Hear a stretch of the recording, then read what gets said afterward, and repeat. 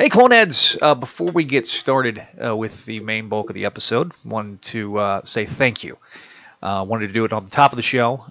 We should have done it really during the show, and I think we kind of did towards the end. But I wanted to say thank you off the top for your listenership as we begin to wind down Clone Saga Chronicles.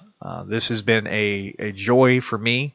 It's been a fun time. When Josh and I started this, I never anticipated being going for 10 years, but I also never anticipated getting the things we got, such as the Kane series and such as the 6-issue miniseries with the real Clone Saga, quote-unquote, a Ben Reilly book that lasted 25 issues, Ben Reilly returning to Spider-Man in the main 616, having Ben Reilly and everybody show up on in other Dan Slott written books. I never anticipated any of that. I never anticipate getting omnibuses and trade paperbacks. All those things we never anticipated, and it's because I think of the fan base that really loves this story and has been vocal and ardent in getting this story collected. It's all because of you.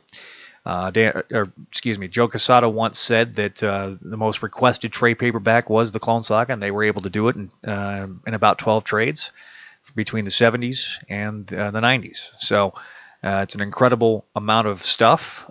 We've covered everything that's in the Clone Saga trades between miniseries episodes and episodes that of the main books. We've covered as of this episode, we'll have covered every book but three that are in the Clone Saga trades. So literally, the countdown is on to cover all those books. Everything that I could think of that was outside the Clone Saga books, we've already covered. I covered that in a solo effort. So to be sitting here right now in 2019, having covered as many books, and I'm going to add up the number of books that I've covered over these episodes, and just to give you the astounding number of books we've covered, and to tell you thank you again for your listening. Thank you again for your comments. Thank you again for your messages of encouragement. It is my sincere hope that our next projects and our current projects are going to get back on track.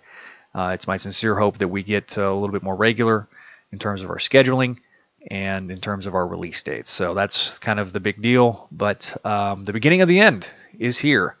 By the end of this year, I fully anticipate that we will not only wrap this show up, but we're going to be wrapping up Spectacular Radio, meaning of the original 3 shows. The only one that will remain ongoing is going to be Mayday Mondays, but I want to make more headway on that too. So be sure to leave us emails at our respective emails: CloneSagaChronicles@gmail.com, MaydayMondays@gmail.com, SpectacularRadio@gmail.com. But also, the phone number is not going to change. It's going to be 818-925-6631. That's 818-9-CLONE-1. If you want to be on the program, have your voice heard. If you have already left us a voicemail, fret not. We are going to cover your voicemail, I promise. If you got any questions or comments or concerns, leave us a voicemail. Also, go to iTunes and be sure to subscribe to us on iTunes, and also leave us some feedback. You can also rate our show on iTunes. Again, thank you all for listening. If this is your first episode, we hope you enjoy it. We hope you enjoy going back and listening to all the older episodes. Hopefully you don't cringe at some of the then timely references we made, but hopefully you find enjoyment in all of our perspective and our nostalgia for this era of Spider-Man. So with that, we'll begin the not quite penultimate episode of our 90s look back.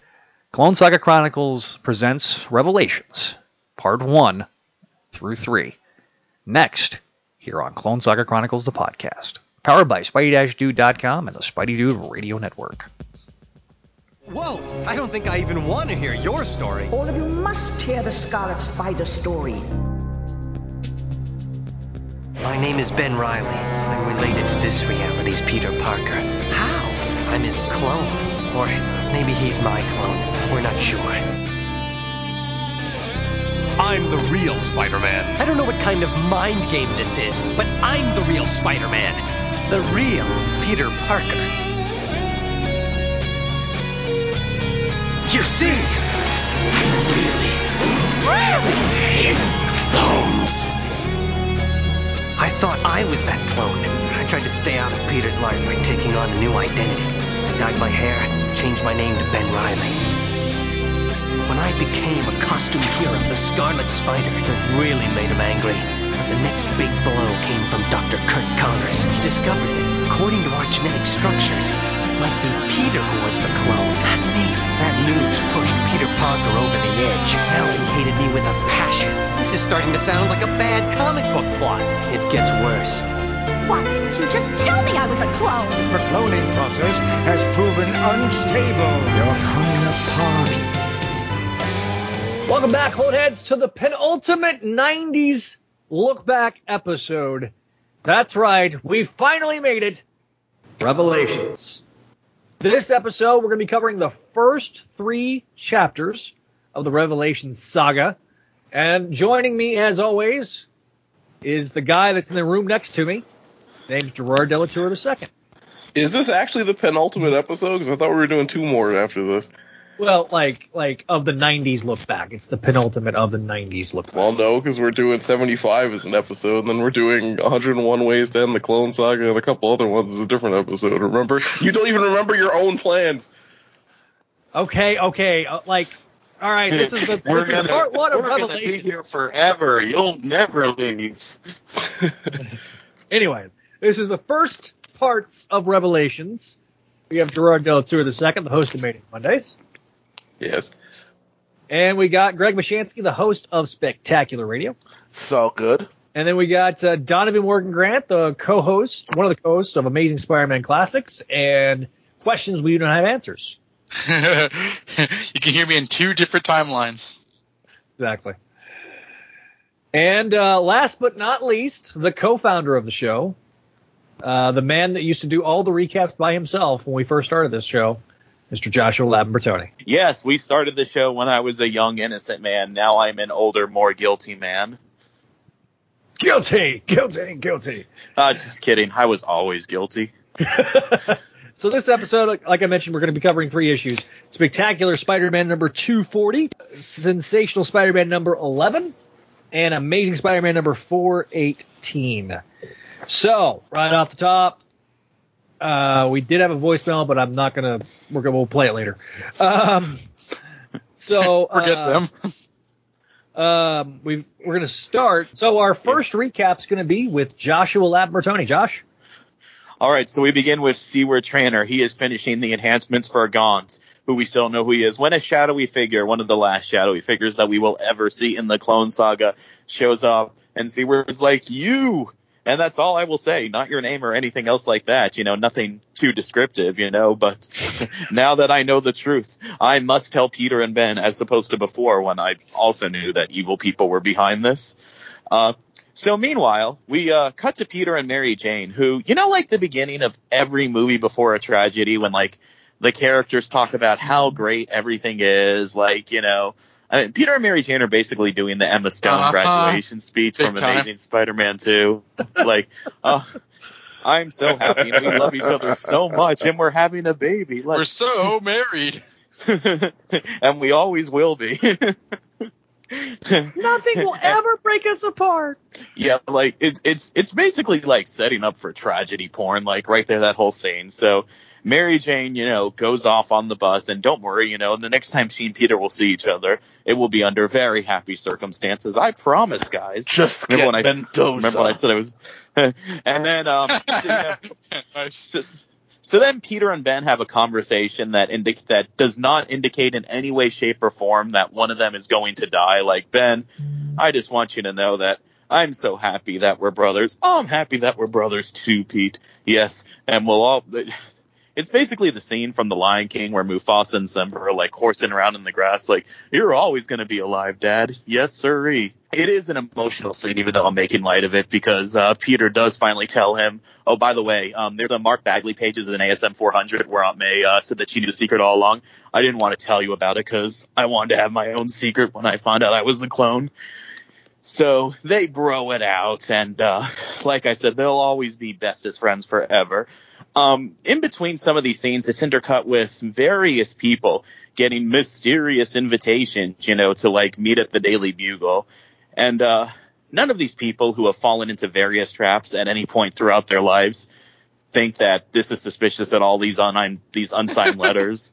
Like Liz, company CEO, like, oh, Ben Urich said to, like, meet him tonight at the Bugle. And she doesn't call Ben to, like, confirm this. And Ben gets the same letter from her. Like, it's all Parent Trap stuff where, like, if anyone would text or call each other or page each other because it's the 90s to confirm this, someone would easily be able to say what's up. Like, spoiler alert. Well, I'm not going to say who it is, but the shadowy figure's plan basically relies upon the fact that nobody confirms their appointments. Including the shadowy portrait on her wall who you can't see who it is. I wonder who the company founder, who her father-in-law is. And for some reason, she's like, oh, yeah, Ben Urich wants me to meet him in a parking garage. You want to come, Foggy? As your lawyer or as your boyfriend? Like, why are you bringing your lawyer/boyfriend to, like, meet a mysterious informant on Halloween?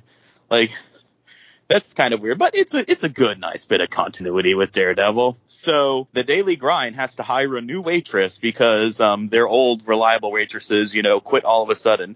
And it's Allison Mongrain, the woman who can't help but never smile and always look laughably evil. So laughably evil that, in case the readers don't get the point, there's a picture of a witch right behind her with a face similarly shaped to hers. And even Shirley and Devin are, like, thinking in their, like, thought balloons, like, man, this woman's horrible, but I'm sure that she'll be all right to, like, serve our customers on Halloween, like, because if there's anything that people who manage coffee places love, it's unpleasant waitresses to serve their customers and drive their business away and cause their customers to miscarry. Or so I would guess. Is she the only person who interviewed? It's kind of implied. I mean, I guess it's more of a discussion point, but it's kind of implied that, like, for some reason, the reach of the shadowy figure is, like, so vast that, like, not only was he able to, like, make sure that, like, the employees didn't show up, but that, like, nobody else would apply for some reason. I could see the shadowy figure, like, Mrs. Doubtfiring the, like, classified ad, like, changing the phone number so that, like, nobody shows up. And then, like, crank calling, like, Shirley a bunch of times, so by the time Allison Mongrain shows up, like, she looks like the best candidate, because it's the 90s. Yeah.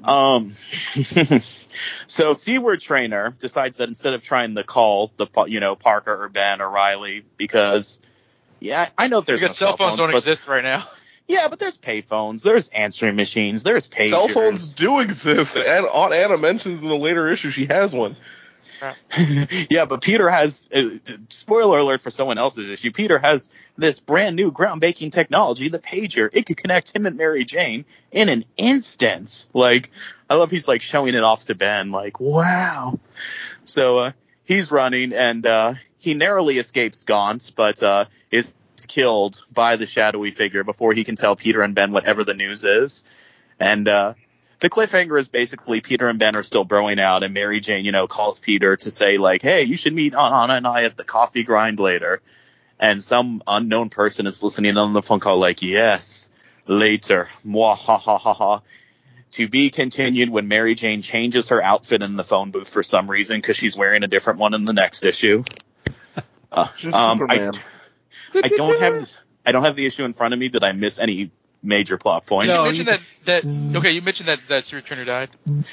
Yeah, Seaward Trainer's dead. Seaward Trainer, we hardly knew you. This was the last time I'll be able to use this particular accent for Seaward Trainer. Thank God. Well, luckily you have the Osborne Journal. Yes, I do have the Osborne Journal. You brought it up. There you go. Dated reference. You're not getting my Bud Light, Peter. Does anyone remember that dumb commercial from the 90s? Yes. That's right. Enjoy this classic commercial from the 90s. Dad? Yeah? There's something I want to tell you. What is it, son? Well, Dad, you're my dad. And I love you, man. You're not getting my Bud Light, Johnny. For the great taste that won't fill you up and never let you down, make it a Bud Light. Ray, forget it, Johnny. Oh, okay. That one passed me by. I was like, but Peter doesn't drink. But oh well, like I was like, well, Ben drinks, so All right, so we're gonna start. We're gonna talk about these individual issues instead of doing them as a whole like we've done in the past, because it's a monumental episode. So, Gerard, give us your thoughts first. Oh boy, I really hate Gaunt. I don't know if I'm alone on this. Like, the whole mystery where it's like, who is Gaunt? And then it just kind of ends anticlimactically. I know it's not a big deal in this issue, but this is like the kind of beginning, like, oh boy, I hope you guys are invested in this Gaunt story. And I'm like, oh, no, not really. Oh, I have a story to tell about that when we talk about the next one. Josh pointed out in his recap, but the way that Seaward Trader is awkwardly not mentioning who the mysterious figure is just, it's comical. Like, it's even in his thought balloons that he's not mentioning him by name. And I'm like, really? Come on. It's him! It's him. That guy. The bad guy. I know you. Powerpuff Girls. Yeah, exactly. I love the visual gags of this issue, but I'll get to that in a minute. Yeah, this isn't your thoughts. Shut up. The whole, like, again, Josh made fun of this, but I do like the whole beginning with Peter and Mary Jane outside, and then like with the Halloween decorations, which have lots of plastic mobiles and ghosts hanging from trees and things. It's pretty cool. There's a whole conversation they have about Bugs, Rocky, and Muggsy, which I thought was great, because if you don't know, they're referencing the cartoon Bugs and Thugs, that old Looney Tunes one. And by the for the record, Peter is right. Muggsy's the big one, and Rocky's the little one. So eat that, Mary Jane. It figures a woman would be a fake geek girl and pretend to know what a cartoon is. No. She what probably is this, diversity in comics? She probably doesn't even listen to the bands No. on the t-shirts she wears. No. Stop. I'm joking. I don't really. I'm just saying it. Fight Say me. No, because Don referenced diversity in comics, and there's he's suing Mark Waid for. Well, it's a long story. I'm not getting into it. Yeah. Oh, wow. There's a whole Josh. There's a whole hashtag campaign. Have you been paying attention? Hashtags, man. Weren't you anti-hashtags? I was. I realized that times were changing, and I was just the old man yelling at kids to get off my lawn. So I've embraced the hashtag because it's evolve or die at this point. Unfortunately, as is typical with you, you kind of beat it into the ground, so now you're permanently associated with it. Good luck. Hey, that's I'll own it. I don't care. Like, I have post-traumatic stress disorder. I am compelled to say spider. When I say the word spider and island together, it always has to be preceded with hashtag. I mean, to be fair, there was that Daily Bugle like tie-in thing that they did where like the reason why I like beat it into the ground was they used a hashtag like in that Daily Bugle tie-in thing. I think it was something like 8 times. Like I sat there and counted it, and it was like a 3-page spread. And it was like they really want us to be tweeting about this. I mean, they were putting it on the covers. I mean, it's not like you just pulled it out of nowhere. But anyway, Gerard defending Josh from an insult? An insult that I made? What? This is so confusing. I hate this whole thing or I don't know if I hate it. It's actually kind of unintentionally funny. Where Gaunt is like, I'm now rejuvenated, and now I'm super dangerous, and now I will kill. Oh, Seaward's gone. And like, it's just an awkward, like, full-page splash of him just not doing anything because he missed who he was trying to get. I thought about that, yeah. What was the point of all of that? I don't know. Josh mentioned the witch picture with Alison Mongrain. I thought that was cute, even though it was very on the nose. But the one thing that took me out of this, besides the fact that I hate Gaunt, is that I don't know if anyone will agree with me. We'll have to discuss this. But man, is it me or does the art just get worse as the issue goes? Like, look at the first couple of pages and like, it's like prime Luke Ross, like the faces and everything like that. Like Peter looks great and Mary Jane and Seaward Train. And then you look at like the last couple of pages and you're like, what the hell? Is that even the same artist that drew this? I'm going to guess, and I'm sure Zach has Life of Riley open. If he doesn't, open it now. But he probably had some kind of crazy deadline to have to make to do all this stuff. Because, boy, it deteriorates fast. But, yeah, I don't know. As part 1 of a 4-parter, there's not much that goes on in this issue, the differentiator from the next one. You know what I mean? Like, they just kind of meld together. And so it felt like almost like a waste of space. So I'm going to say this one's like a C, because it's just there. I feel like they saved all the good stuff for parts 3 and 4. Okay. Josh, your thoughts? Josh is giving medication right now, so circle around and. Okay, Donovan, what's your thoughts? I want to talk about the artwork, and I know I missed an episode, so I don't know. Is this Luke Ross's first issue in the Spider-Man books, or have we seen him premiere before? He did fill-ins on Sensational. Yeah, he did a fill-in on Sensational, and then he also did the last part of the Lizard story that we did. Yeah, I thought from the very beginning with the cover, I can't tell who half those people are, and I know I like Luke Ross in the 90s. I'm not like Brad, who like just doesn't like him in the 90s and like likes him later on. Like his more dynamic cartoony style, I do kind of find endearing, but I don't think that this is very good artwork in this issue. I think it's not so much that it gets worse. I think it just is inconsistent. Like when there are close-ups on like Peter's face or something, like when he's telling Ben that he loves him and stuff. I think that's kind of decent, but I think generally like Peter's hair kind of goes back and forth between like a mullet and being pretty not. And like I think the coloring is very bland. Well, that's been the case with the Clone Saga for like years. Yeah. I mean, like I've seen worse artwork from the Clone Saga, but I really think that like this is kind of distractingly. I think he's very green, and I don't know how far into his career he is, but like I just don't think this is. I think he gets better in like issues soon after this, but this issue I don't think is his best work. This is his second issue that he's done. So this is the second time. Yeah, well, this is the second issue he's done on this run. He did a third issue because he did Sensational 7 and then he did Spectacular 239, and now we're at 240. So this is only like his third issue as I don't think his style's really developed all that much yet here, the way it does, even starting with next issue. Well, let me ask you, Don, if you thought the same thing I did, because I as soon as I saw like how the artwork started changing a lot later on the issue, I flipped back to the beginning to see how many inkers this book had, and I was shocked when I saw it was only one. Because this is the kind of thing that always happens when you have somebody doing like breakdowns and it has like 5 different inkers or something like that. I did the same thing, but it was for the Steve Scrooge comic rather than this. Okay. So I didn't necessarily think. Although when you mentioned it got worse, I did go to the earlier pages and kind of compare. And I don't know if it's because of the scene or whatever, but like, and again, just to make it clear, I'm not like ragging on Luke Ross because I know that this is early in his career now. I'm just saying, like, I don't think this is an example of him being great because artists we like aren't always great 100% of the time. So it is what it is. Story-wise, I was kind of like rolling my eyes a lot throughout the beginning, but by the end, after Secret Trainer died, I was on board with the general plotting of the first part of a 4-parter, because even though there's a lot of saccharine nonsense with Peter and Mary Jane and Ben, it is for an absolute purpose. Even though I feel that like he said these speeches to them before, but like it's made for a purpose. And in the background you have Mendel Strom chasing Secret Trainer like it's like Sylvester and Tweety. Wait, he's Mendel Strom? Oh no! I didn't know that like Gaunt was supposed to be a secret identity. I mean, I know that it's revealed later on, but I thought that like the readers would have known. But again, I missed his first appearance or his reappearance. We'll discuss that next issue.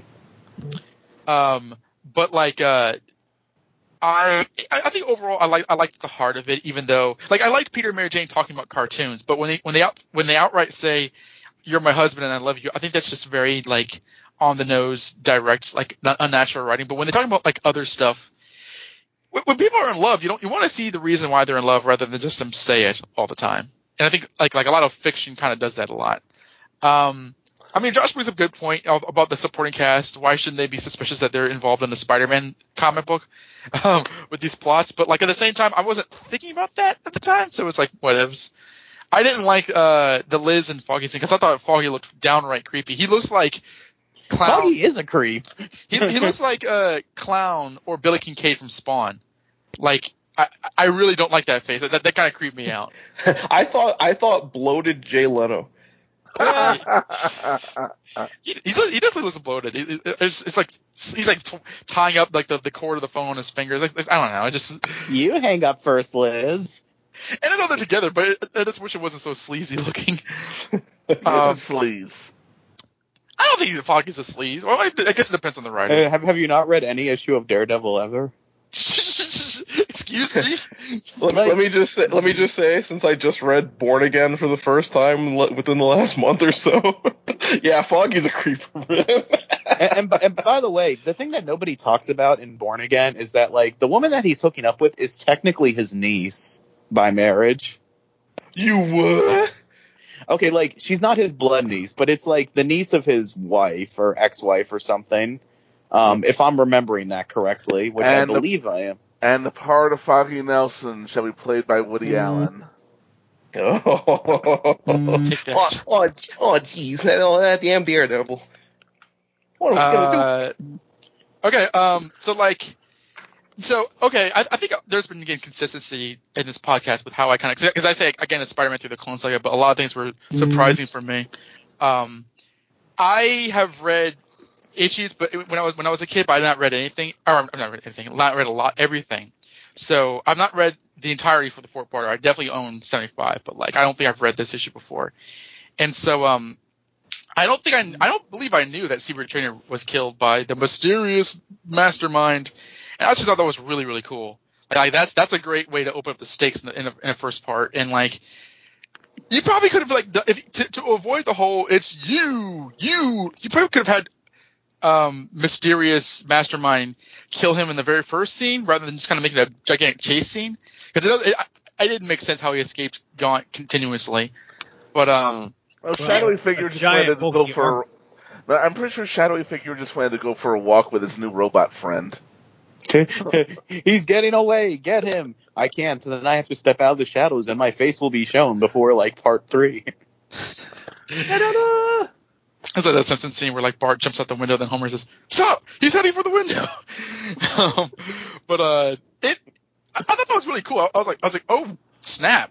I mean, no pun intended, but like I enjoyed it. And I don't hate Secret Trainer, but like I thought that was really solid comic book writing to like up the stakes, and it matched perfectly with the Sakura and "I love you, Ben, I love you, Peter" kind of stuff, which I like. I like the Peter and Ben stuff, but overall, I think this is a clumsily written issue, but I think what it went for, it achieved ultimately, and I dug it. So I'll give it a C+. Okay, C+, C out of Gerard. Greg, what's your grade? I'm going to give this one a B. A lot of that is tied with the fond memories I have for when this arc was coming out. Because, I'd followed the Clone Saga from the beginning. Then I've been reading Spidey comics for years before that. And I remember speculating for months over who Gaunt is and who the Mastermind is with my brother and with other friends of mine who were reading the book. And rushing to the comic shop each week to get each issue as they came out. So I was excited at the time. And when I read these, even though I see more of the flaws here, that excitement sort of comes back. Do you know what I mean? Yeah.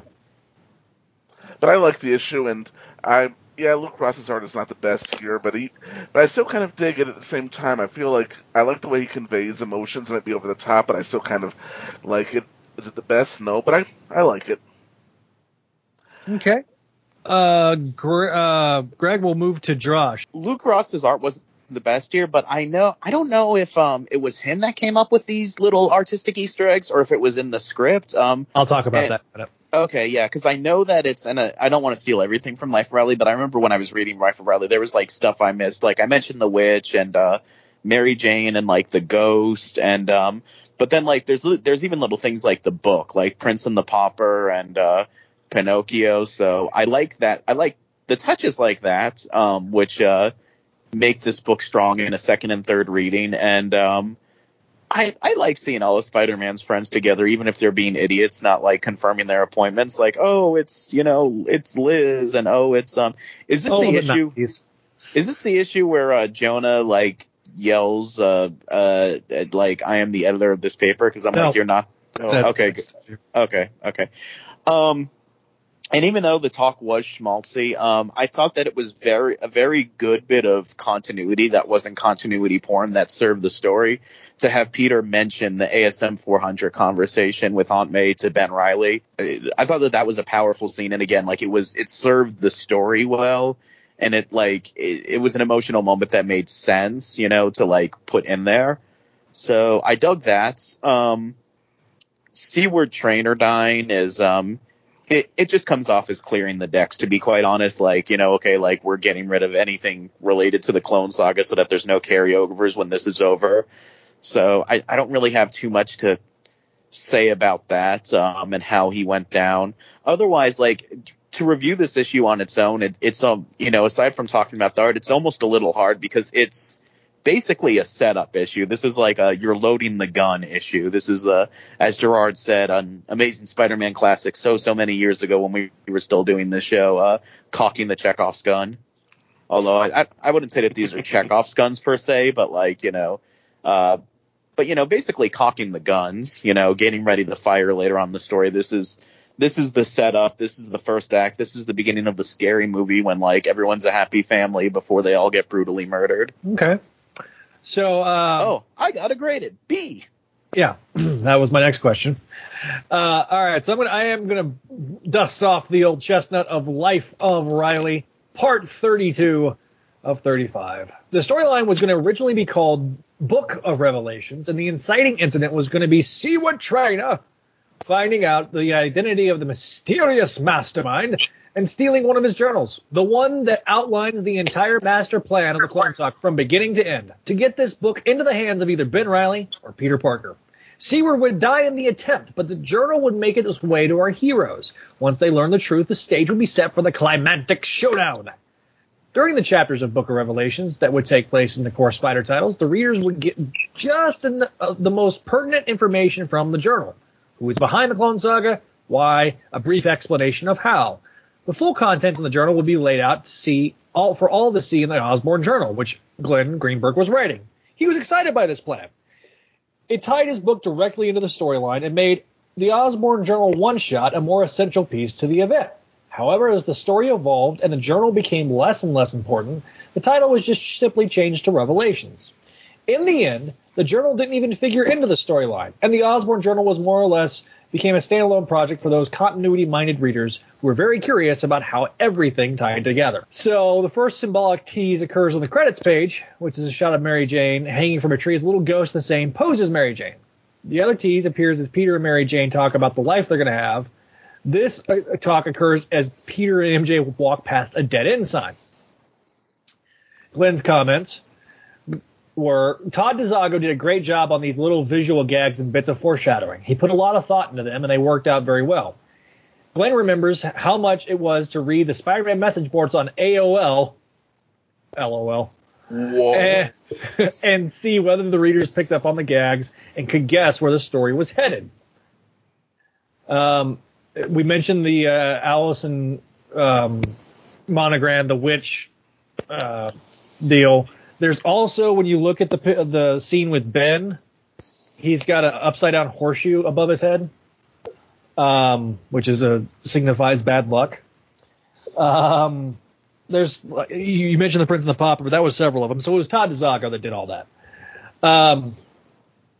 So there's also besides Prince and the Pauper, I noticed one of them is the Brothers Karamazov, which I have to think is a nod to J.M. DeMatteis. Probably. So, talking about Foggy for a second. Editor-in-Chief Bob Harris pushed for Foggy Nelson to be involved in this story since Foggy and Liz had started seeing each other over in Daredevil. Out of all the things to be an editorial mandate, it was Foggy Nelson. Yep. And Harris wanted there to be more of a quote-unquote shared universe feel amongst the Marvel books, especially since Fantastic Four, Avengers, and most of their related characters have been shunted off into the Heroes Reborn universe, controlled by Jim Lee and Bob Liefeld. Ultimately, however, Foggy's presence in the storyline didn't really amount to anything. It didn't even lead to an appearance by Daredevil. He was essentially used as one more bit of cannon fodder for the big climax, which was kind of a disappointment. So the last part I'll talk about for this section is Bob Harris played a major role in the plotting of the story. Indeed, as Glenn recalls, he pretty much outlined the whole thing chapter by chapter and told the writers what he wanted in each issue. There were certain elements he absolutely insisted on, such as having the entire supporting cast lured one way or another to the Daily Bugle, where their lives would be jeopardized by the master villain once he finally revealed himself. Assistant editor Mark Bernardo pointed out during one of the plotting sessions that the Revelation storyline would run through the month of October, with the last chapter coming out around the time of Halloween. Mark said that since the villain was going to be the spoiler, his trademark with weapons were his pumpkin bombs, wouldn't it be perfect to tie that storyline into Halloween? In fact, why not have the whole storyline take place on that day? Bob liked the idea a lot and decided to go with it. And we're recording in October too. Ooh, synergy. It probably won't come out in the month of October, but anyway. But we are recording in October. So anyway, my thoughts on this. I loved this issue when it came out. I like Greg. I instantly go back and remember the feelings I had as I'm reading this issue. I was like, oh, they're going to finish the Clone Saga. What is this? And I wasn't even as invested as Greg was. But I remember the time period for my family. We were doing craft shows almost every week, and so I would read these comics at craft shows with my mom selling jewelry and my dad selling like wooden pieces that he made. So yeah, I mean, there was some fond memories that I had of over this period of time. So I don't dislike the artwork as much as you guys did, but you are right, Jordan. It's not nearly as hyper detailed as it once was. Can I mention another piece of probably very unintentional synergy around this time that these issues were come out? The episode's Turning Point, Goblin War Turning Point were also airing on Fox Kids, so let's just say Shadowy Figure was a really big deal at the time. There you go. It was a bad month for Mary Jane. Yeah. Mary Jane! Where is she? Mary Jane! Mary Jane! She's in the hospital, Peter. We've been paging you. Yeah, exactly. Did she fall into a time dilation portal? Oh, what? Are you more on that in a minute? All right. So then so with that, I give this an A-. That's rose-colored glasses talking. Really? I liked this issue. I liked the setup. I love the scene with Ben and Peter. This scene with Ben and Peter is the scene that I've been waiting to get to for so long. This is the scene that solidifies my feelings of Ben Reilly, Peter Parker being like brothers. I can totally see that. Yeah. So that's what makes the issue for me. The banter between the two is excellent. The banter with Mary Jane's excellent. I just remember now, obviously, the foreshadowing that's put in here is very, very like cut it with a butter knife. But at the time of reading this, it was like, oh man, Ben and Peter, they're bonding. Yeah, it's even better. They're more like brothers. And then we get to the next issue, which Mary Jane changes her hairstyle and outfit. And Anna Watson also suddenly goes from black to silver hair. So it's the pregnancy hormones. They've affected her wardrobe. Yes. Because it's radioactive pregnancy hormones, and they're so strong that they even affected her hands. All right. Donovan, you are going to be doing the recap for Sensational Spider-Man. But before you get into that, I just want to make one comment about that Life of Riley thing you mentioned. Like, Glenn Bringer is like, that Foggy Nelson cameo, it didn't even amount to Daredevil showing up. Like, did he really think that, like, that was going to happen? Like, just because, like, Foggy was going to be, like, creeping around Liz, that would mean that, like, Daredevil was going to, like, show up at the end of Revelations? Like, the way that, like... The Silver Age, maybe.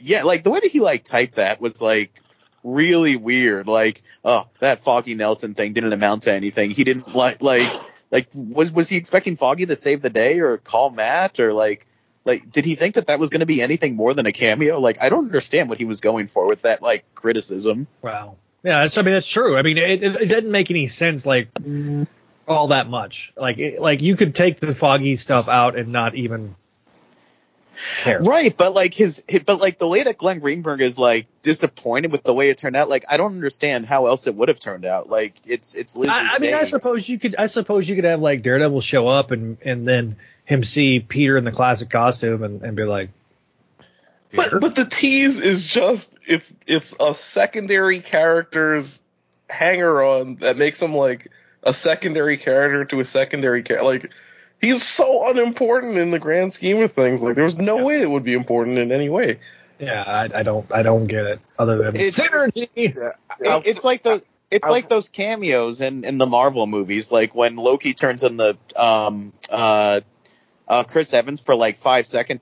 It's like, we didn't even get an appearance by Agent Carter in Thor: The Dark World. You know, why did Loki change in the Chris Evans? That amounted to nothing. Yeah, I mean, I'll freely admit, the time when I originally read this, I barely knew Daredevil, so I really didn't have an idea who Foggy Nelson was, and it didn't leap out at me. It didn't pull me out of the issue or anything. I'm just like, oh, this is the guy lives in Staten. Okay. So, all right, Donovan, we're going to move on to issue number 11 of Sensational Spider-Man. Sensational Spider-Man Revelations Part 204, The Secret of Gaunt. This begins where the last one left off, with Mary Jane hanging up on Peter. Not hanging up on Peter, they end the conversation. So she and Aunt Anna go to shop before they meet up with Peter and Ben at 4:30, and the narration's like, this is Mary Jane Watson Parker. She is pregnant, she is in love, and she's in terrible danger, for she's, under careful watch of Professor Xavier in the shadows, talking to a giant robot who was revealed to be, he calls him Mendel, so it's Mendel Strom, we can say that now. Yeah. Jameson's upset because he's invited to a party. And Robbie's like, well, I was invited too. And he's like, bah, bah. He's just like, he's in a bad mood because he's not making any damn sense. He actually including calling himself the editor, which he hasn't been since 1983, but, whatever. I'm the editor, publisher, and owner, and president of the board of directors. And then Robbie says, I'm the editor. Why are you doing exposition, Jonah? We all know. So he quacks at one of the recently hired tech guys who are working on the elevator, and we go back to Forest Hills where Peter and Ben continue to talk, and they're talking about how things are really turning up, and now that the Avengers and the Fantastic Four are totes dead, you guys, the world may need, or at least New York may need more heroes. And since Peter is getting his powers, has gotten his powers back, or mostly gotten his powers back, maybe there could be 2 Spider-Men, which I have thoughts on. And he starts to just kind of like plead with his. I guess he thinks that Ben's still the real one. Like, dude, they've always fully returned. Like, watch this. And it kind of freaks Ben up, but Ben ends up saying, okay, I don't want anything happen to my little brother. We see the first appearance of Arthur Stacy, who is a major player in the last continuity not his alert. Continuity cop alert. Continuity cop alert. Oh, okay. Oh, no. Okay. Shut up. Destroy Donovan. Before you say it, we did see, like, the back of his ear in a panel in the 70s. So, whatever. Big fucking shit. We saw a picture of him when Gwen was at the window. I remember that. Whatever. Have the comic guy throw my ass out. I hope you feel good about yourself. So, but he introduces himself as Arthur Stacy, and he wants to be brought to speed on Spider-Man. We see more supporting cast members invited to this mysterious meeting on Halloween. Flash. It's not anonymous, but Flash figures Peter, and he thinks he might even have a chance to redeem himself with Betty Brant as Thunder cracks in the door. And whilst Peter and Ben are still talking, they see their spider sense goes off, and they see kids playing with each other, but it turns out that their spider sense went off because Mendel Strom, a.k.a. the Robot Master, a.k.a.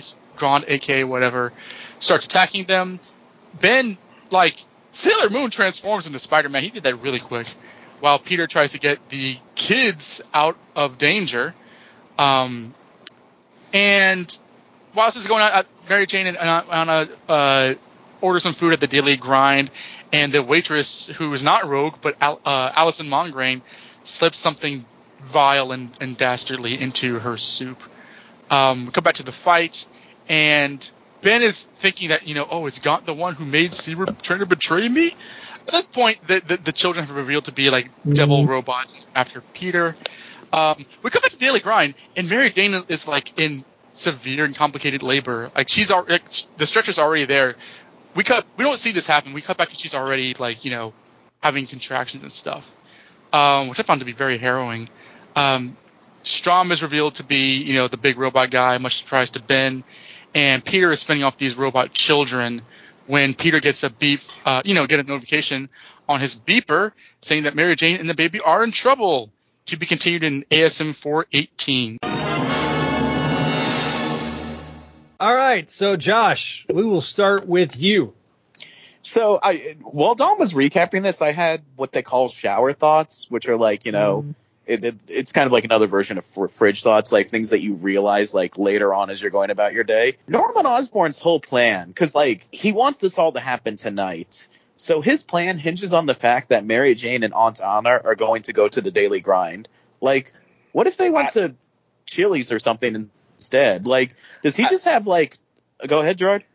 I was gonna say I actually thought about this while I was reading the issue too, and I just immediately dismissed it because the thing is he probably did his research and realized that Peter and Mary Jane go to the Daily Grind so often that it would probably be a fairly safe bet she'd go there at least once during the day.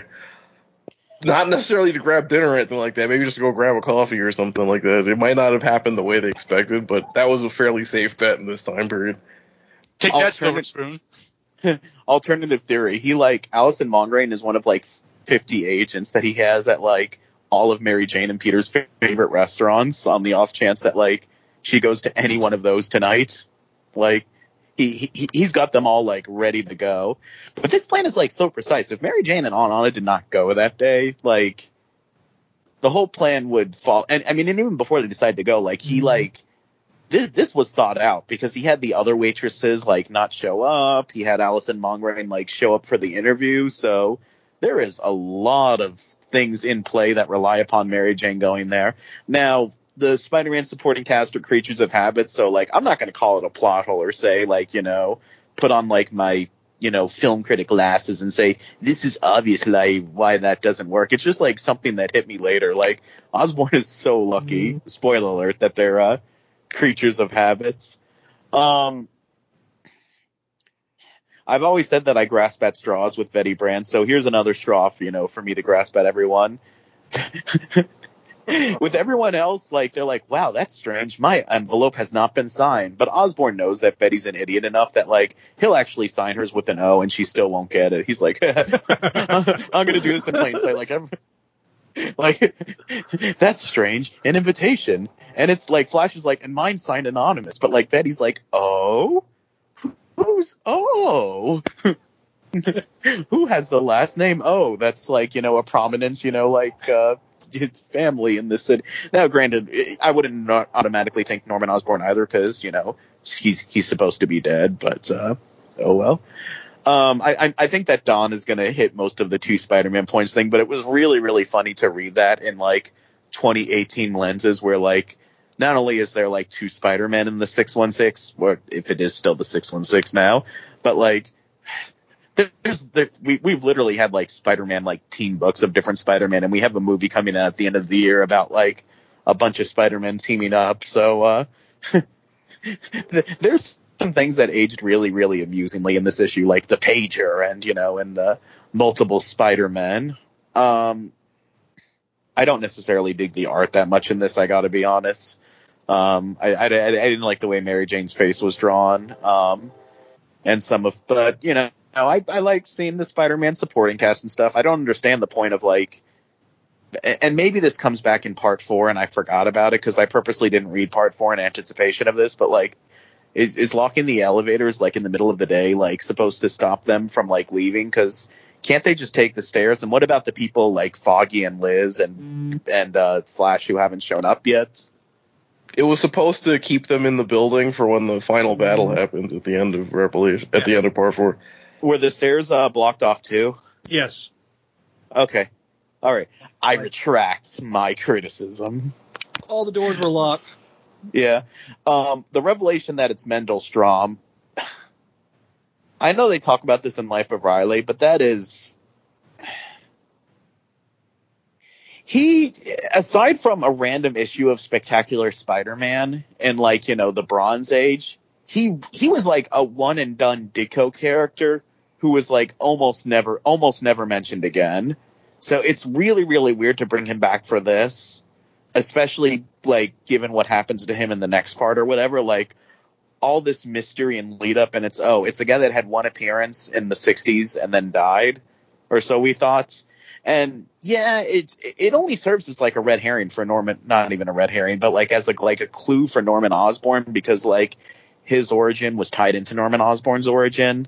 But it's just, I don't know. It makes the Gaunt character a waste, which probably ties back to the part that, like, Gaunt was supposed to be the mastermind before they said, oh no, Gaunt's working for someone else, and Gaunt was supposed to be Harry. So the way that they salvaged the whole Gaunt thing, I'm not really into. And Robot Master has been kind of, brought back since this storyline. So, like, where him coming back, at least something has come of it. But it's just really, really random. Like, it would be like if they would have made him, like, just a guy named Joe or something like that. Like, you know what I mean? Or, I don't know.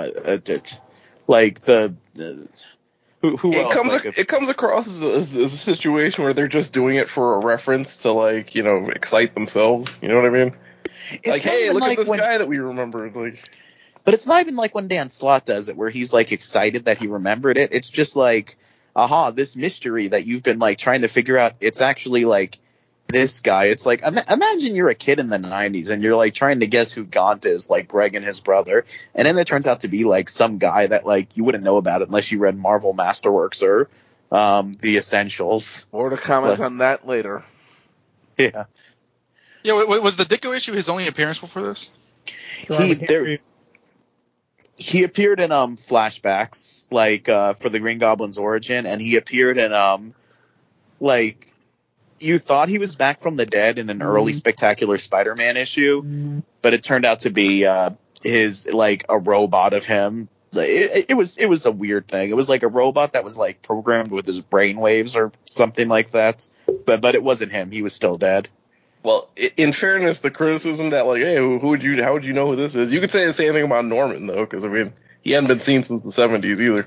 But even if he hadn't been seen, Norman was at least, like, the specter of him was still there. Like, it was only, like, a few years before where you had, like, a Sal Buscema, like, picture of Harry Osborn, like, yelling at a painting of his father, saying, like, I'm going to run this business how I see fit. Like, the specter of him was, like, always over the books. Nobody, like, remembered or gave a shit about the Robot Master. Can I go after Josh? Fine, go after Josh. C. Pass to Greg.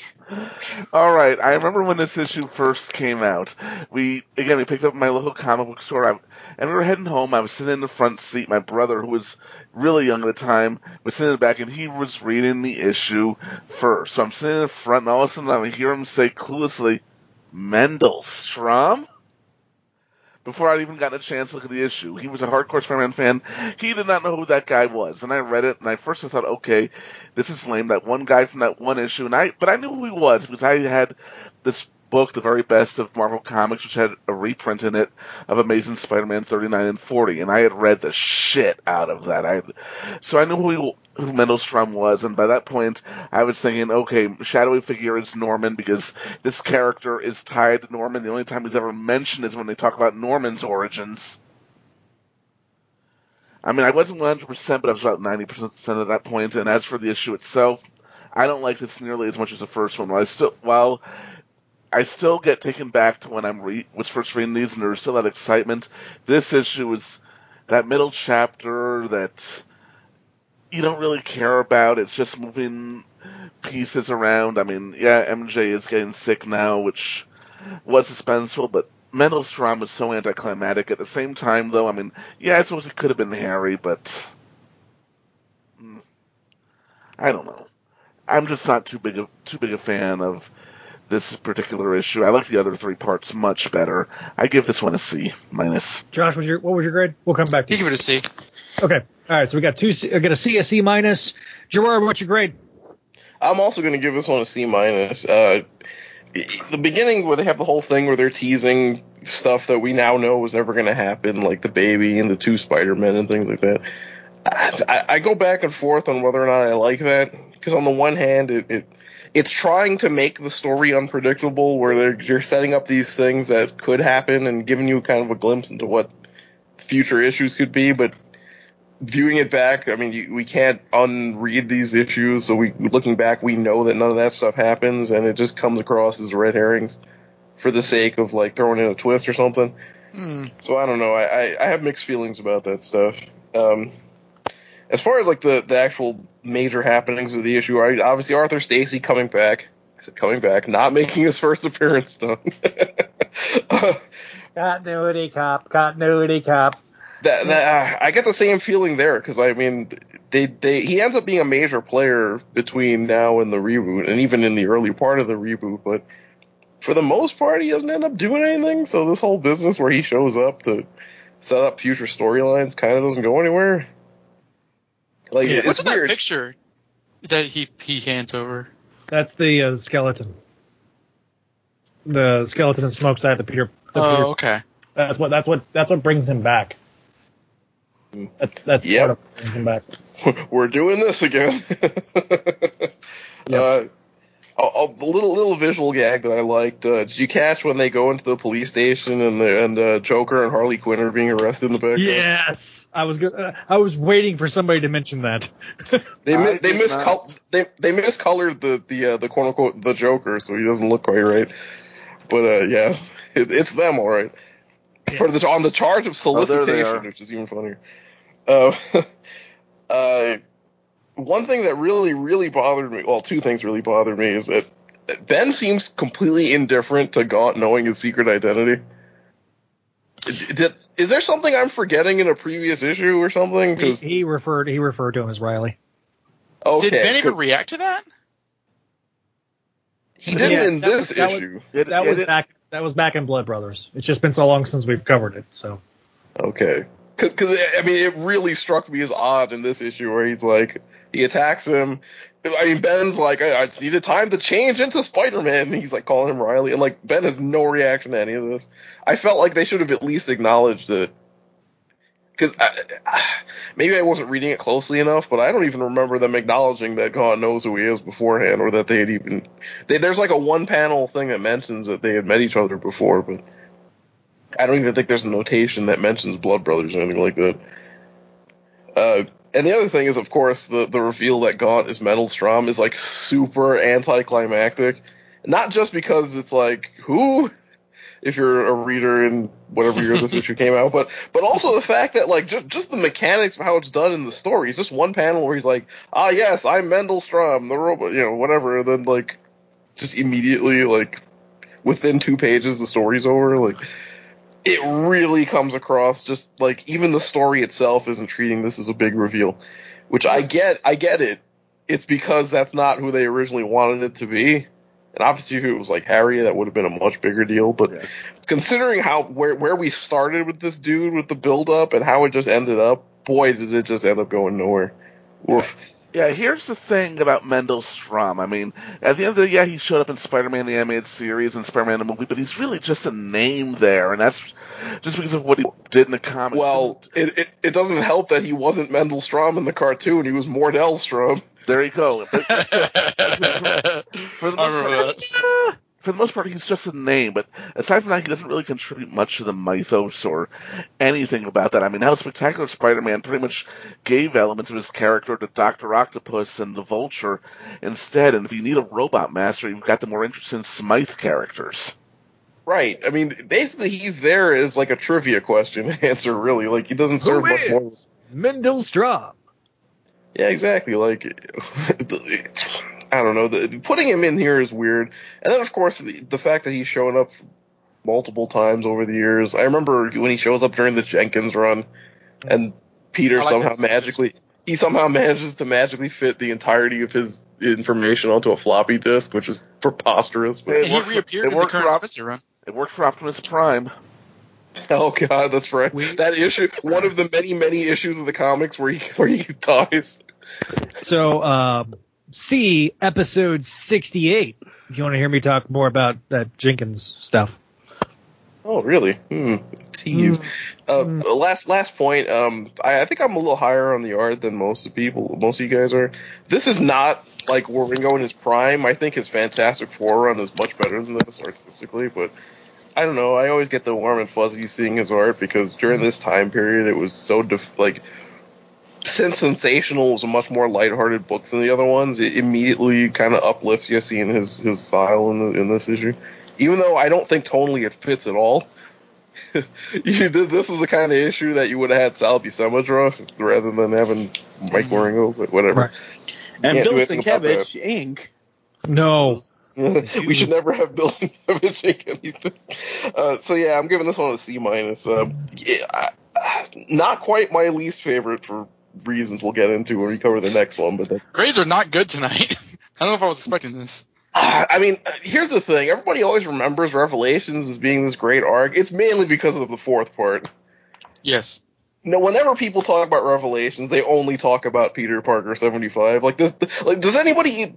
Before I even read this, I forgot that this Robot Master crap took 3 issues. I thought it was one in it was just the first part, and then I reread it. I'm like, oh my god, this is 3 issues of this. Yeah. Oof. Yeah, the first 3 parts of this should have been 1-2 issues max. Also, All right. Or just like a giant-sized issue or something for like the entire thing. Yeah, the whole Robot Master Mental Strom thing could have probably just been an unlimited issue.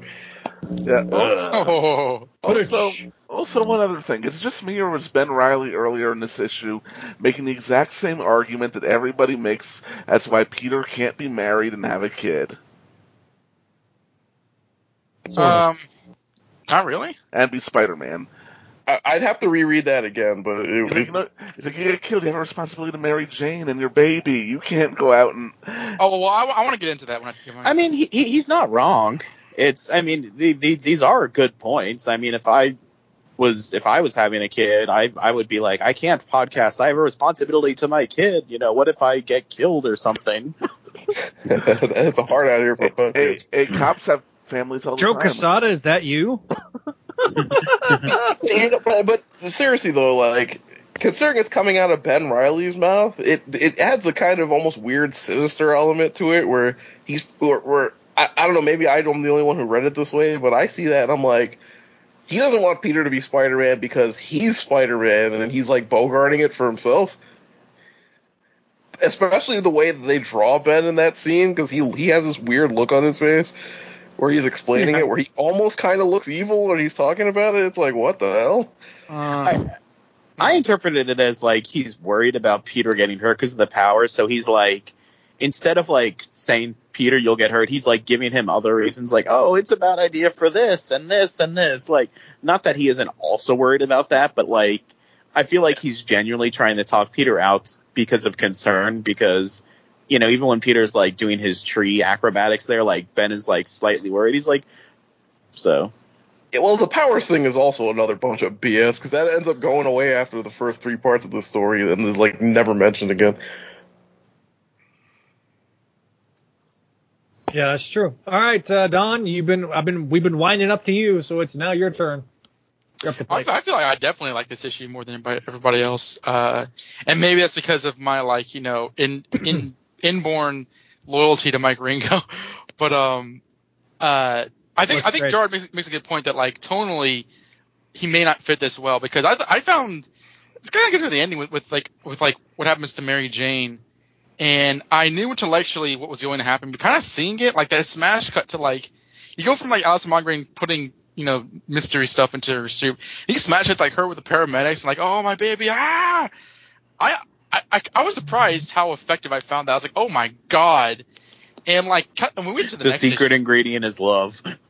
Who's been screwing this thing? But like, I think that like, I think that's an interesting talking point to bring up, whether this should have been a 4-parter, or whether this should have been like, I don't know, like a giant size story or whatever. I think that makes sense. Is this padded out? I think the first part was a bit padded out, but I like the Peter and Ben stuff, and I don't know if I see Ben being, you know, sinister, like I'm Spider-Man now, so you got to be benched. I don't know because to me, I'm questioning, why does Peter want to be Spider-Man? He's about to be a father, and also Peter kind of half the time hates being Spider-Man. I mean, I know a lot of times he's like, I love web swinging and I love the thrill of helping people and fighting bad guys, but like genuinely, he's always wanted a family. So I don't know. I found it to be incredibly strange how Mary Jane is on the brink of giving birth, and he's like, I sure would love to be Spider-Man with you, Ben. Like I Why really does Peter want to be Spider-Man? You ever heard of with great power there must also come great responsibility? I think he wanted the best of both worlds. I really wanted to bring this up because I thought that, like, because it's so close to Tim being a father, I just didn't see why he would, like, yearn for that. And this gets into the next issue, which I downright have a problem with in terms of characterization. But, like, I mean, I'm not saying that, like, Peter should, like, never again, but, like, I feel that he should be more content than this because he's already dealt with the identity crisis of Ben being Spider-Man and him not being Spider-Man before. I mean, this is, like, not a new conversation. But because this is so close to, like, Baby May being born that, like, it feels like I see what Gerard, I think Gerard mentioned it, or maybe it was Josh, that, like, they're bringing up things that never come to fruit about two Spider-Men or what's going to happen in the future. And I don't mind that because that feels natural towards, you're going to talk about things and things turn in a certain way. There's a deep irony towards what if there are two Spider-Men and Ben is Spider-Man now, but, like, in 3 issues or less, Peter will be the only Spider-Man. I think that's actually pretty good storytelling. But it's weird for me to see that Peter, like, I don't think the story needs Peter wanting to be Spider-Man right now. I think it's actually a lot more tragic and ironic and Spider-Man-esque for him to be Spider-Man when he thought that he had the final opportunity to kind of go away from it, personally. But that doesn't make this. I don't think that makes this a bad issue. I mean, I know that you guys have hang-ups on Mendel Strom, and I agree that, like, he is a weird. Like, I don't know why he keeps on coming back. Like, there is a certain segment of Ditko villains that no one cares about, like the Looter, even though I like the Looter, like Mendel Strom, just kind of this one-off, like that cat burglar dude. So, like, Living Brain. So, like, I don't know why.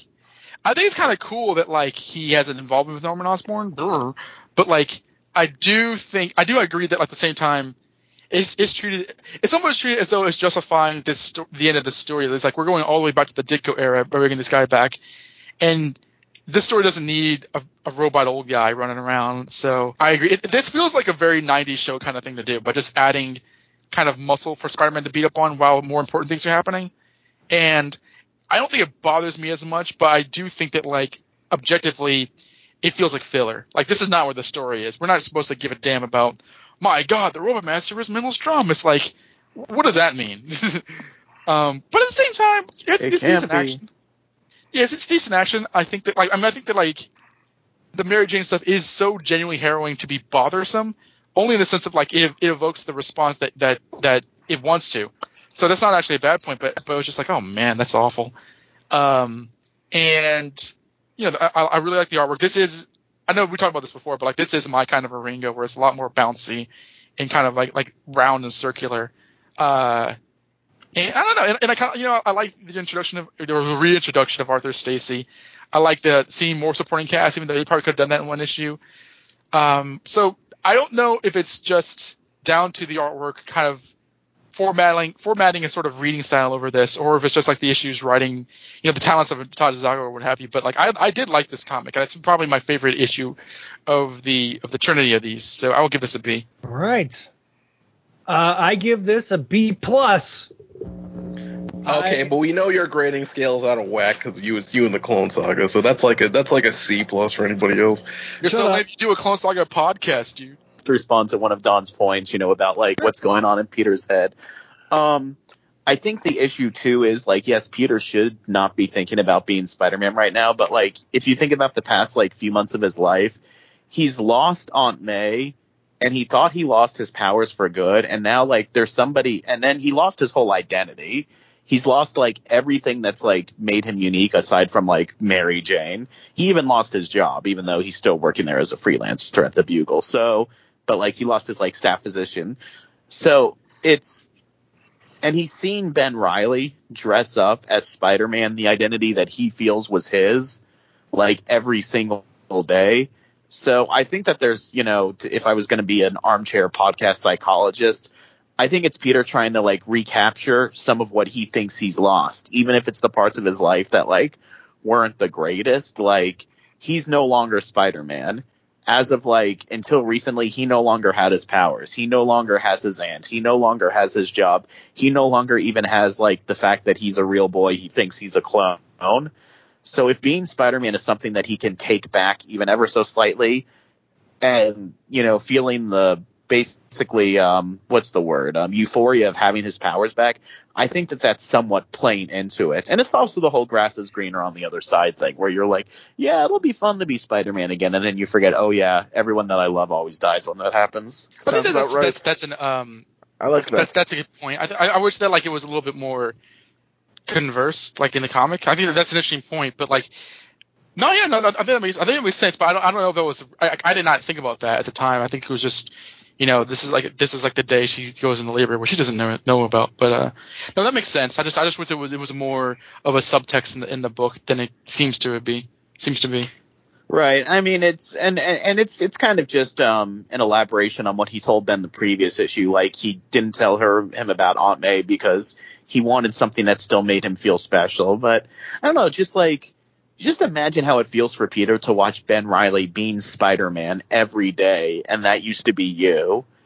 It's kind of like if you break up with an ex, and like you and that ex were miserable together, but you still can't stand seeing someone else with them.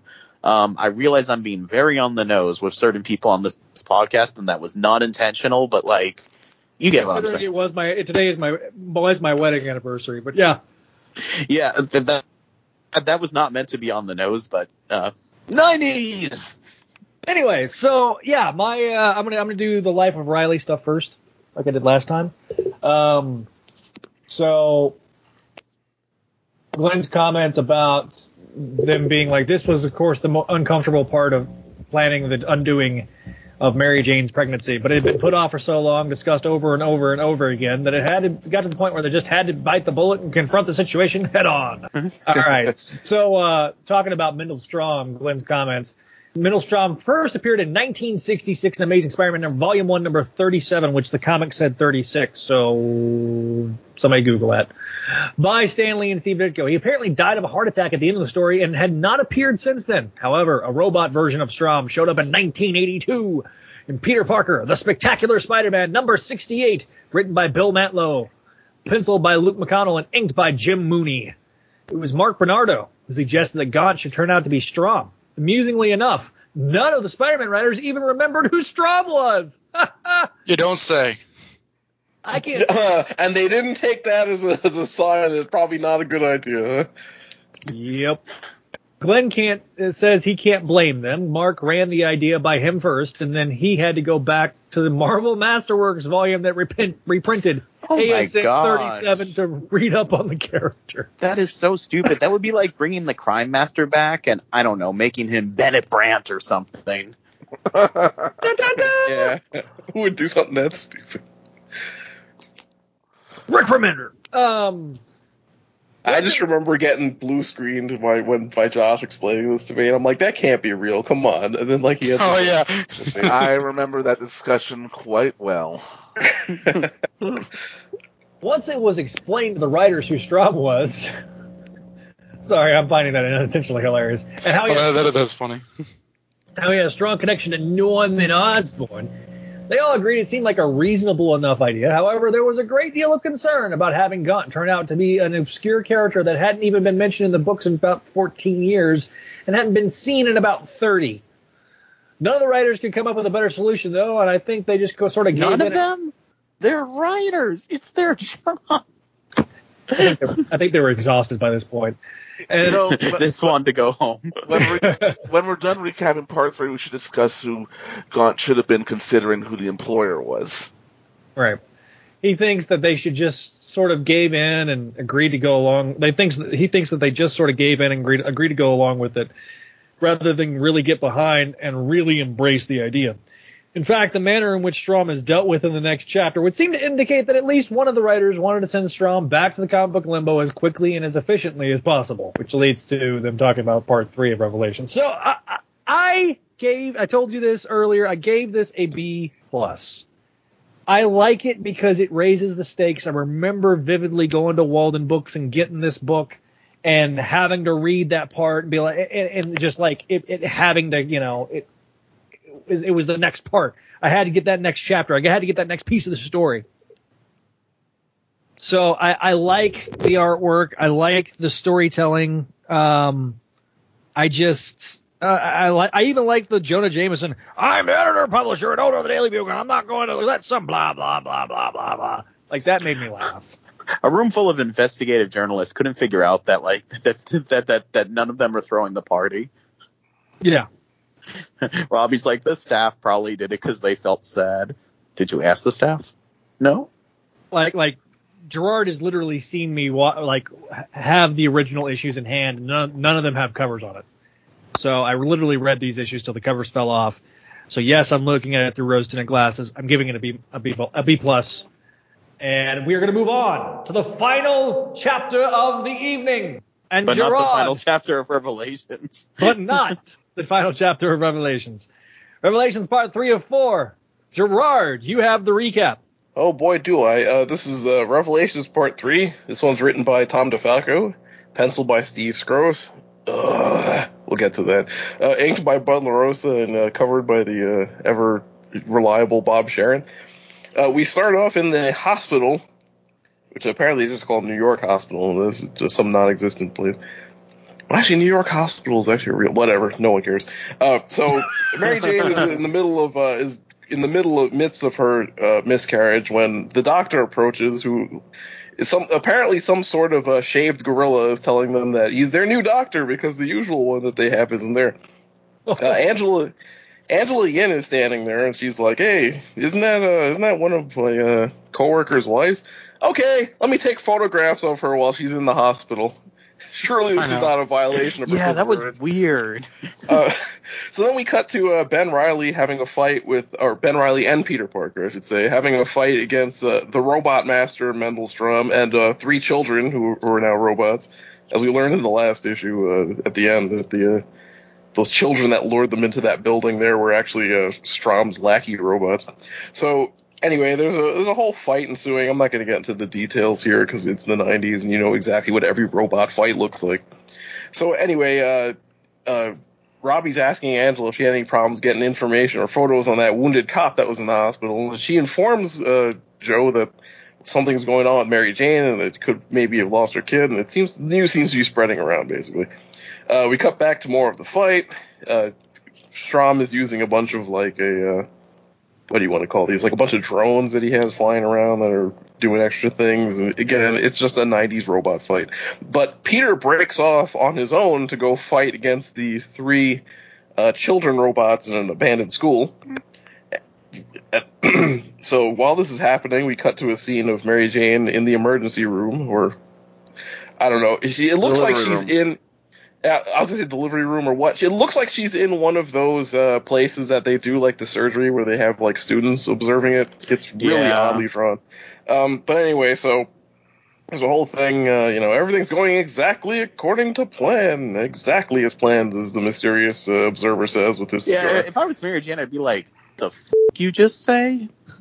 Yeah, exactly. That's a really odd thing in the hospital. So anyway, meanwhile, we go back to Peter, who finds a telephone just in the middle of the abandoned school place where he's fighting these robots. So he decides to call back on Anna on her cell phone because cell phones existed in this time period, apparently. And so he gives her a call. She's like, "Hey, where are you, Peter?" The usual angst. Peter smacks a little girl across the face with the telephone, which is unintentionally funny to me because I hate children. So Peter's like, "Oh, don't worry, nothing will keep me from my wife's side," as he throws the children out the window. This makes me so happy. There's a panel for fatherhood. There's a panel where Peter's jumping, and he puts his feet on the sides of one of the kids, like robot kids' heads, and he like twists it around and breaks the kid's neck. It's like, this is pretty gruesome. Head. Yeah, pretty much. And then he throws the other 2 kids out the window. It's like, hey, 2 children just flew out the window and landed on the street. What the hell's going on?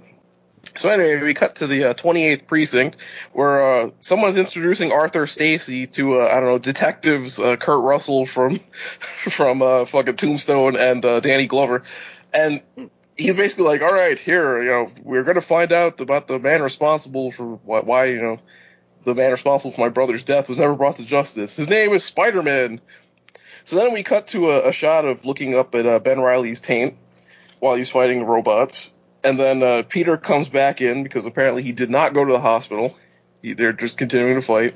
They have that one panel where I swear this was reprinted like constantly in one of those recap pages or whatever. where it's Ben Reilly kicking at the Robot Master's stomach, and then Peter kind of jumping into him as well. So anyway, Strom hits him with some gas. This will come in handy later. Back at the Daily Bugle, J. Jonah Jameson's talking about the fact that apparently there's an emergency board meeting and a party at the same exact time, and everybody's like, I don't know what's going on. Well, we see that there are some workers dealing with the pumpkins, and inside of the pumpkins, at least one of them, there is a bomb, which he activates with a switch. No one seems to have noticed this. Reporters. no one's paying any attention to this.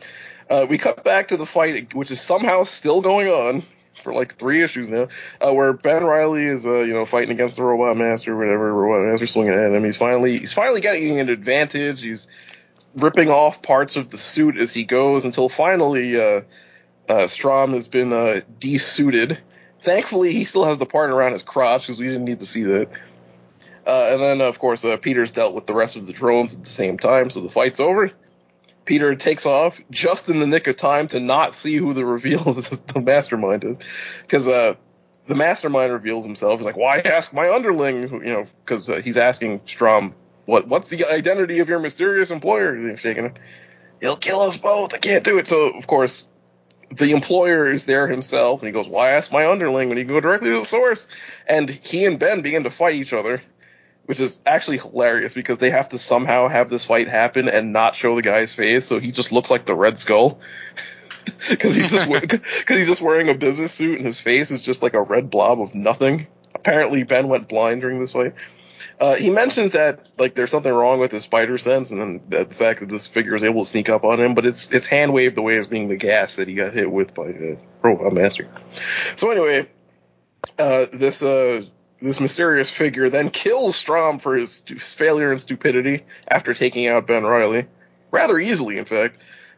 We cut back to probably the most disgusting scene ever in comics history if you're a Spider-Girl fan. Yeah. Which is Mary Jane like officially miscarrying her baby, waking up, finding out that the baby's dead. You cut to Alison Mongrain, who wheels out something. Now that we know that isn't the baby, what the hell is that? And why is the mysterious figure going along with this? But anyway, so she rolls the playpen for her cats. Anyway, she rolls out. The mysterious employer's there. He gives her a sizable bonus and travel expenses to Europe for her role in this. And she says, "Goodbye, sir." He says, "You needn't be so formal in the future, Allison. You may feel free to use my real name. It's Norman Osborn." And then he flicks the lighter, and you can see in the darkness a face of a very grotesque ape-like man with giant hands and strange hair. Yeah, Steve Scroll's the bad artist, but yeah, it's Norman Osborn. Holy smokes, he is revealed to be the mastermind behind the Clone Saga, number 17 or whichever number we're on. No, that weakling was destroyed in the fire that created me. That equipment was no longer meant for him. Don't apologize, I never do. It should have been Bagley. Out am I? It's great when Zach is doing a loud impression in the other room and he didn't unmute his mic, so I'm the only one who hears it. The only one true goblin, the Green Goblin. Oh, that's a pretty point. Homeless God. Oh wait, we're not doing that. Oh god, that scene where he's pinned underneath the statue and he keeps going back and forth between his goblin voice, his Norman voice. He's like, awesome. Do that. It's wearing off. Must can't. Oh, so tired. Speaking of childhood memories. How do I know it's back to the 90s show? Yeah, that's it. That's the end of the issue. To be concluded in Spider-Man number 75. Nice wrong title there, guys. It was actually called Peter Parker Spider-Man 75, which is a pretty big spoiler. Good going. By the way, did y'all notice that they changed the trade dress of every single chapter of this? Like the every one of the titles has got new lettering and stuff like that. I'm not and it's all really crappy because they turned it all to really generic looking stuff. Yeah, because like we had the spiky logo for every one of these titles until they came up with these. I know that the spectacular trade dress is what they ultimately end up using in the Spectacular Spider-Man cartoon. It's probably the least offensive one of the bunch, but like the rest of them are just kind of hot garbage. The thing that strikes me as odd about that is they kind of jumped the gun a month early on that. Yeah, like I would have expected them to do that like next month. Right. Like the fact that they called it Peter Parker Spider-Man gives away the ending. No, trust me, we'll get to that in a minute because I'm gonna read the bullpen bulletins from this. Well, issue. I mean, it could be people guessing that maybe Ben Reilly retakes the name Peter Parker because that was like one theory and one idea that was going around editorial at the time. Except there was also that house ad that we saw in Spider-Man 74 that says the return of the one true Spider-Man. It had that. But what you have to understand. Okay, fair. Yeah, so let's start with Josh. I thought that the art was a good step up this issue. From Wieringo? Say what? From Mike Wieringo? Yes. I'm sorry. Hold on. Let me take off my glasses. What did you just say? That's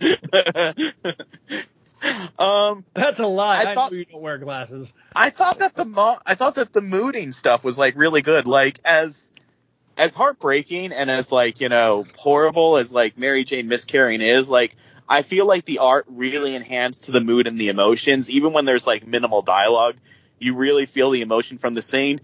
And that Norman Osborn reveal, the way that it was framed, you know, with the panels and the full, you know, head at the end, I feel like that's pretty epic. So it raises points there.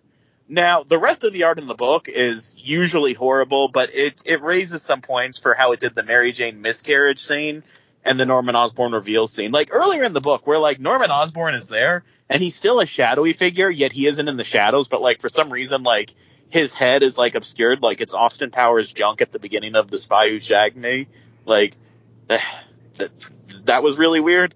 And Ben Reilly, like, is very heavily influenced by Seward Trainer because both him and but I saw you die. What are you doing here? You?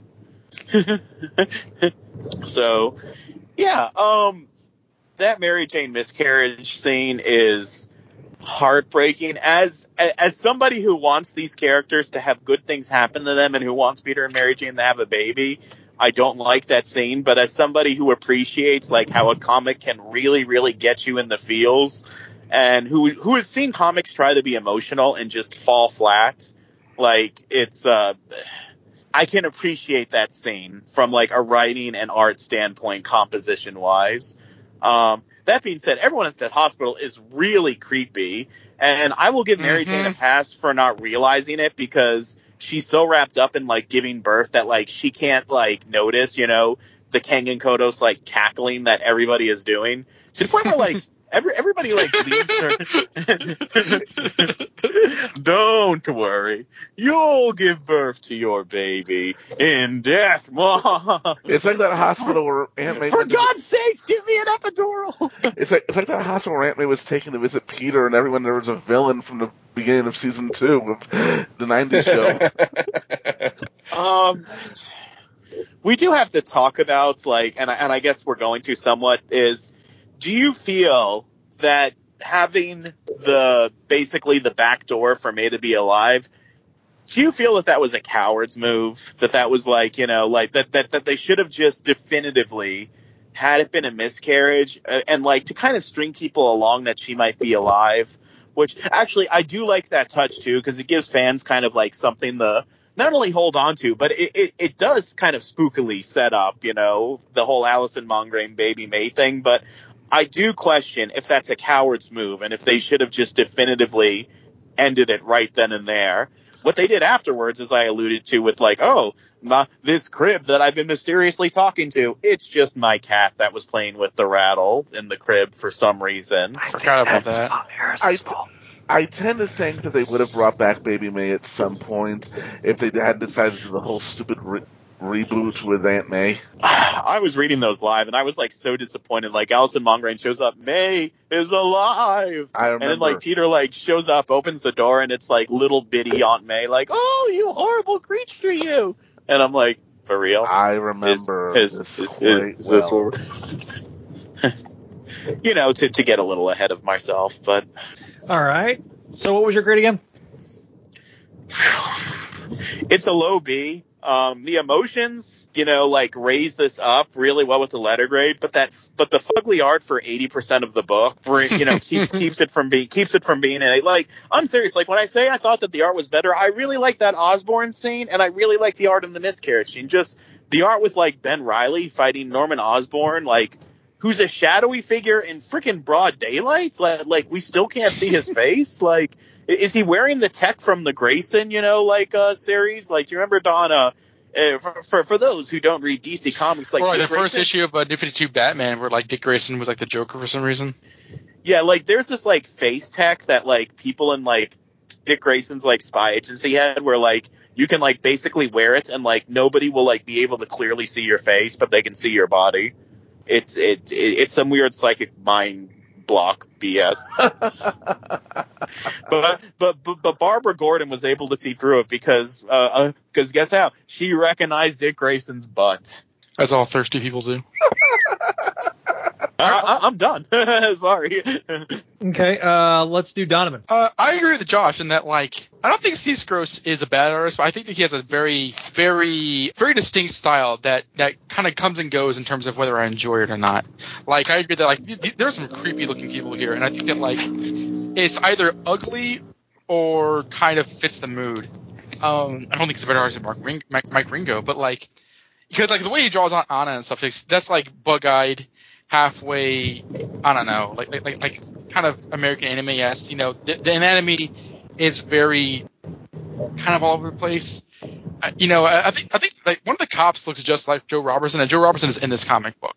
So I don't think that like it's too great, but at the same time, I wouldn't say that like he just can't draw. I'm not gonna pull that trigger because I think that like there are effective panels in this issue. And I've seen the panel where the very first panel about Anna and Mary Jane and the reveal of Norman Osborn. And I remember thinking, like, when I first saw the panel, that's a really creepy looking Norman Osborn. I think that's effective. A couple points. Like I have a major problem with Peter saying, he's right, Ben. You'll never survive without my help. As much as I want to leave, I'm staying. No. Mary Jane's in labor, and he's got the notification that there's something wrong. Like, really? That's just for like filler action. I don't buy that for an instant. And I'm not one of those guys who like lives and dies off of like the Peter Mary Jane ship exactly. Like, I'm not one of those guys who like tries to make an argument every time Spider-Man is in a conversation about like their relationship. But I feel that like that's just really wrong. That like as much as I want to leave, I'm saying yeah, right. No. Ben will be fine. He's had worse odds than this. And he can feel bad about it. But like I feel that like that's just, what does Peter contribute to this besides foot jobbing the head of a black kid and like throwing kids out of the windows? Like, it's just weird action sequences that like we don't really care about. So that's a con against this issue. I didn't buy that for an instant. Peter could have left that in there and still not gotten to the hospital in time. Possibly. The panel where like a mysterious person who is Norman Osborn is like dropping a cigar, where he says exactly his plan. That looked like Mjolnir for a minute there, because he drops it on some sort of like rectangular thing. I'm glad I'm not the only one who thought that, because when I first saw it, I'm like, wait, I did like a double take for half a second, because, yeah, it does. Because the cigar that he's smoking looks like, it doesn't even look like a cigar anyway, because the wrapping is way too, like, there are too many turns around, so it kind of looks like either like a really badly rolled blunt, or like it looks like the handle of Mjolnir. You're right. What else? Yeah, more and more as we're going through this, I see the uselessness of this being a multi-parter, because it's just kind of the same story of like them fighting Mendelstrom for some reason. Like the revelation of Seabird Trainer seeing that it's Norman Osborn, and then Ben seeing it's Norman Osborn, and then it revealing to the readers it's Norman Osborn. That could have been done in two comics, I think, at most. Why is Norman Osborn introducing himself when Alison Mongrain's boat is already like half a mile away? He's like, you can call me She's gone. Oh. But I think that like, yeah, Mary Jane's miscarriage sequence. Now I've known pretty much all my Spider-Man fandom life about this story and what happens and what happens to the baby and that kind of stuff. Reading it now, it's with the black kind of bordering on the panels and stuff, and like, why is my baby crying? He's saying, I'm so sorry. I was like, since past, this is the most bastardly thing I've seen in comic books. Norman Osborn sucks. Like, what an asshole. That is awful. That is awful. And no matter what we say of this like storyline, whether it's long or the art's bad or whatever, that was like 100% effect. And when you combine that scene with the revelation of Norman Osborn, I'm thinking, oh man, this is a terrific lead into 75. And everything else is kind of forgettable. Like as stupid and weird as the fight is, that really does, I think, not only save the issue but kind of make the issue. On top of which, I'm a lot more sympathetic to weird artwork. I don't, Steve Strott's not my favorite artwork, but I think I appreciate that he has a design. It's kind of like I forget the artists in like the Arsenal era of Teen Titans, but like, or the New Titans, but it's like Roy Mayers or something like that. The one after Tom Grummett. The one after Tom Grummett. And this is after Dick left the book, where like it was like the Kyle Rayner Impulse Arsenal team. Okay, so not the guy who did that rape scene. No, not that artist, but like the one after that it's a lot more anime-esque. But like, no, I thought this was ultimately an effective story. So I think it's not perfect. It has its problems, but I think ultimately what it does do well is I think kind of historic. So I'm willing to give it a B, mainly because of the reveal of Norman Osborn and because of the Mary Jane scene. Greg, I've been sitting here throughout this entire recap, just staring at the last with my epic book, volume 6, just staring at the last 2 pages because I out of it, and this is historically, whenever I've read this issue, it's always the last 2 pages that have captivated me the most. I don't really like the art in this issue, but I just look at this. I mean, and I agree with Don. There's a lot of emotion in these 2 pages. These are the best done pages in the thing. But I imagine, what if this was these were the thumbnails and Mark Bagley drew these last 2 pages? Just imagine that as well. That would have been terrific. And as for the issue itself, I mean, like I said, like we've all said, it's mostly a filler robot fight with Mendel Strom. Who really cares about that? But that excitement I felt back then came back while reading this issue, then and today, because the reveal of Norman Osborn, the emotional fate of what happened with Peter and Mary Jane's baby, and I do think when this was written and drawn, Baby May was definitely still alive. I mean, it's all just come back to me, but Gaunt, who cares about Mendel Strom? I was just thinking earlier, who should this have been instead of Mendel Strom, with them considering where this was all going and who the mastermind really was? And I was thinking, if Norman Osborn's really wanted to stick the knife into Peter as well and make this Peter's night in hell on Earth, I mean, I think Gaunt should have been Doc Ock. Web of Death, he finds Doc Ock, helps revive him for this big plan here, and he doesn't try to kill Doc Ock at the end. Maybe Doc Ock just wanders off after the big fight, but imagine if Doc Ock was doing everything here that we saw Mendel Strom doing, but better, and then we get the Norman Osborn reveal as well. Imagine that. That would be better, except for the part where Doc Ock would suddenly be downgraded to being Osborn's lackey. That would be weird. Fair enough. We've seen that before, though, right? Like a number of times. But I guess later on after this. Well, yeah, but I'm saying it's later the on Doc Ock because that we saw in the late '90s, though. Right. White suit Doc Ock. Yeah. Because you don't see the Green Goblin and Dr. Octopus together in a story until the Mark Millar run, and even then, like, Dr. Octopus is like coked out of his brain, so then we have to wait till Superior till we ever get it. Yeah, like, and I remember keeping track of that. Like, when I was like reading the Mark Millar run, I was like accessing Bertoni memories. This is the first time these two have ever met. And he's off his tits. Yeah, he's like, kill Norman Osborn. And that was when he looked like horrible. That was when he looked horrible because they were trying to make him look like the movie. I mean, there are ways you could have written it without Ock coming off like a lackey. What do you mean? What you mean, Doc Ock with wearing dreads for reasons? It's minor spoilers for the video game, but like there is a Otto Octavius Norman Osborn rivalry in the PS4 game.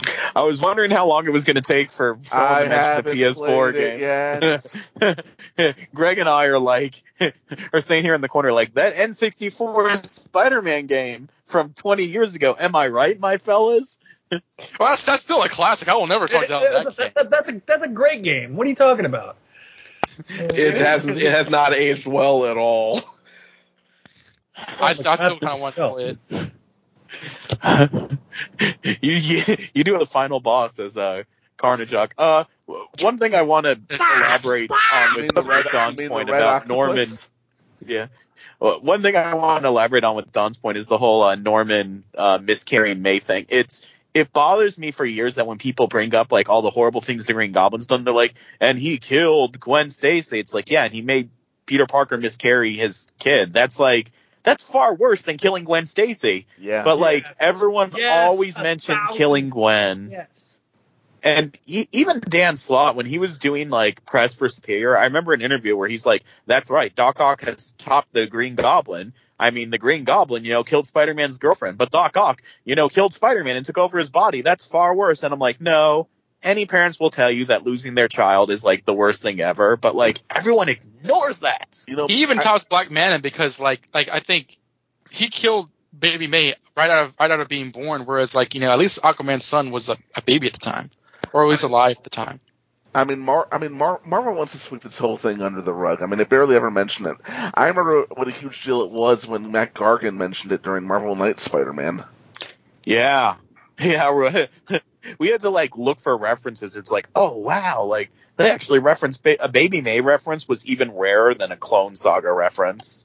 The last time I remember Baby May getting reference was in Paul Jenkins' story where Peter was off his tits and coke and like kidnapped by Norman Osborn. Like he had that like fever dream of being buried alive. That's the last time. That was like in 2001. That's the last time I remember it being referenced. No, it happened in Mark Millar's run in Marvel Knights.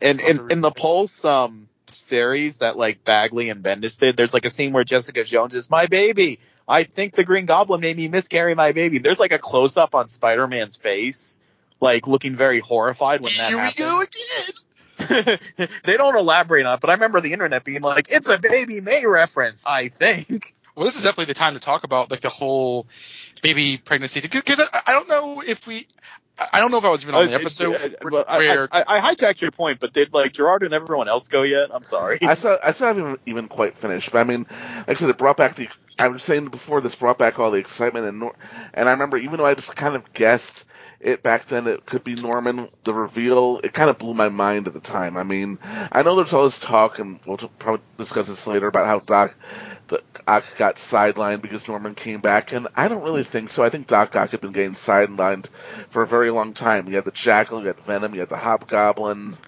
but I just thought it was fucking insane that they brought this guy back, but in a good way. I was really looking forward to the next issue, and we'll talk about that eventually.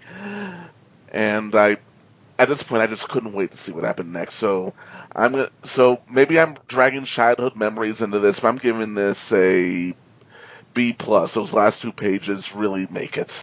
All right, Gerard, I'll close it. I can't do it, Zach. You know I can't.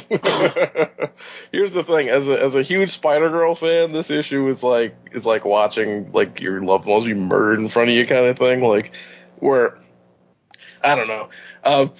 I'll start with something positive first. But quick question: did this happen in Spider-Girl canon because it was during Gathering of Five? Which is why it's really weird that like Alison Mongrain in like the Spider-Girl world, she's actually a nice person who grew to love May, like, and she apologizes. Yeah, basically, long story short, is that Mongrain actually did make off with the baby. Zach, correct me if any of this is wrong. And then Kane basically rescued her, brought her back. Yes. And then Gathering of Five kind of happens immediately after that. So basically, they had their hands back on the baby before Gathering of Five happens. And then Mongrain grew up to basically hate the Osborns. She tries to kill Normie later, until May reveals that she is in fact Spider-Girl, and then they become friends afterwards. But anyway, yeah. So positives here, I will say the Norman reveal, I'll give it a plus. I don't like what's been done with Norman since the reboot. Like, I feel like that little period between the Clone Saga and the reboot is the only time he's been interesting to me. I've hated Norman being around, and to be perfectly honest, I know this is a controversial opinion, I would prefer he stayed dead, having now seen what they ended up doing with him. This was done for like kind of a shock thing, but they did have a short-term plan for him, and it worked out. The problem is long-term, I don't think it works all that well. but that's an argument for another day, or possibly another podcast. Wink, wink, wink. Scrooge is oh god, I don't even know where to start with this. So Josh makes a good point about his choices of lighting and composition and things. And in his plus, I love the way he draws Spider-Man. The problem with Scrooge is that he doesn't know how to draw human beings' faces.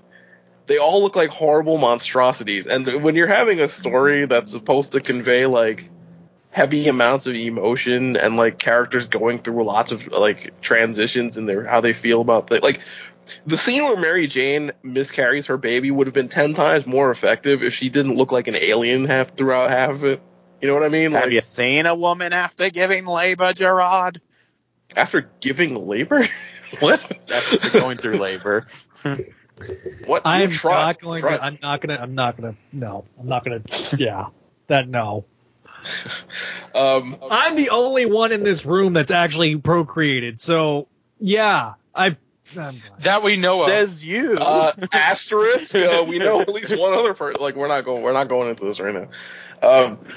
I forgot the stupidity of this Gaunt thing. The fact that it took 3 issues to resolve just irritates the hell out of me. Like, I'm reading back on it, I really hate this Gaunt crap. I really do. But yeah, nothing I could say about this issue will ever be able to.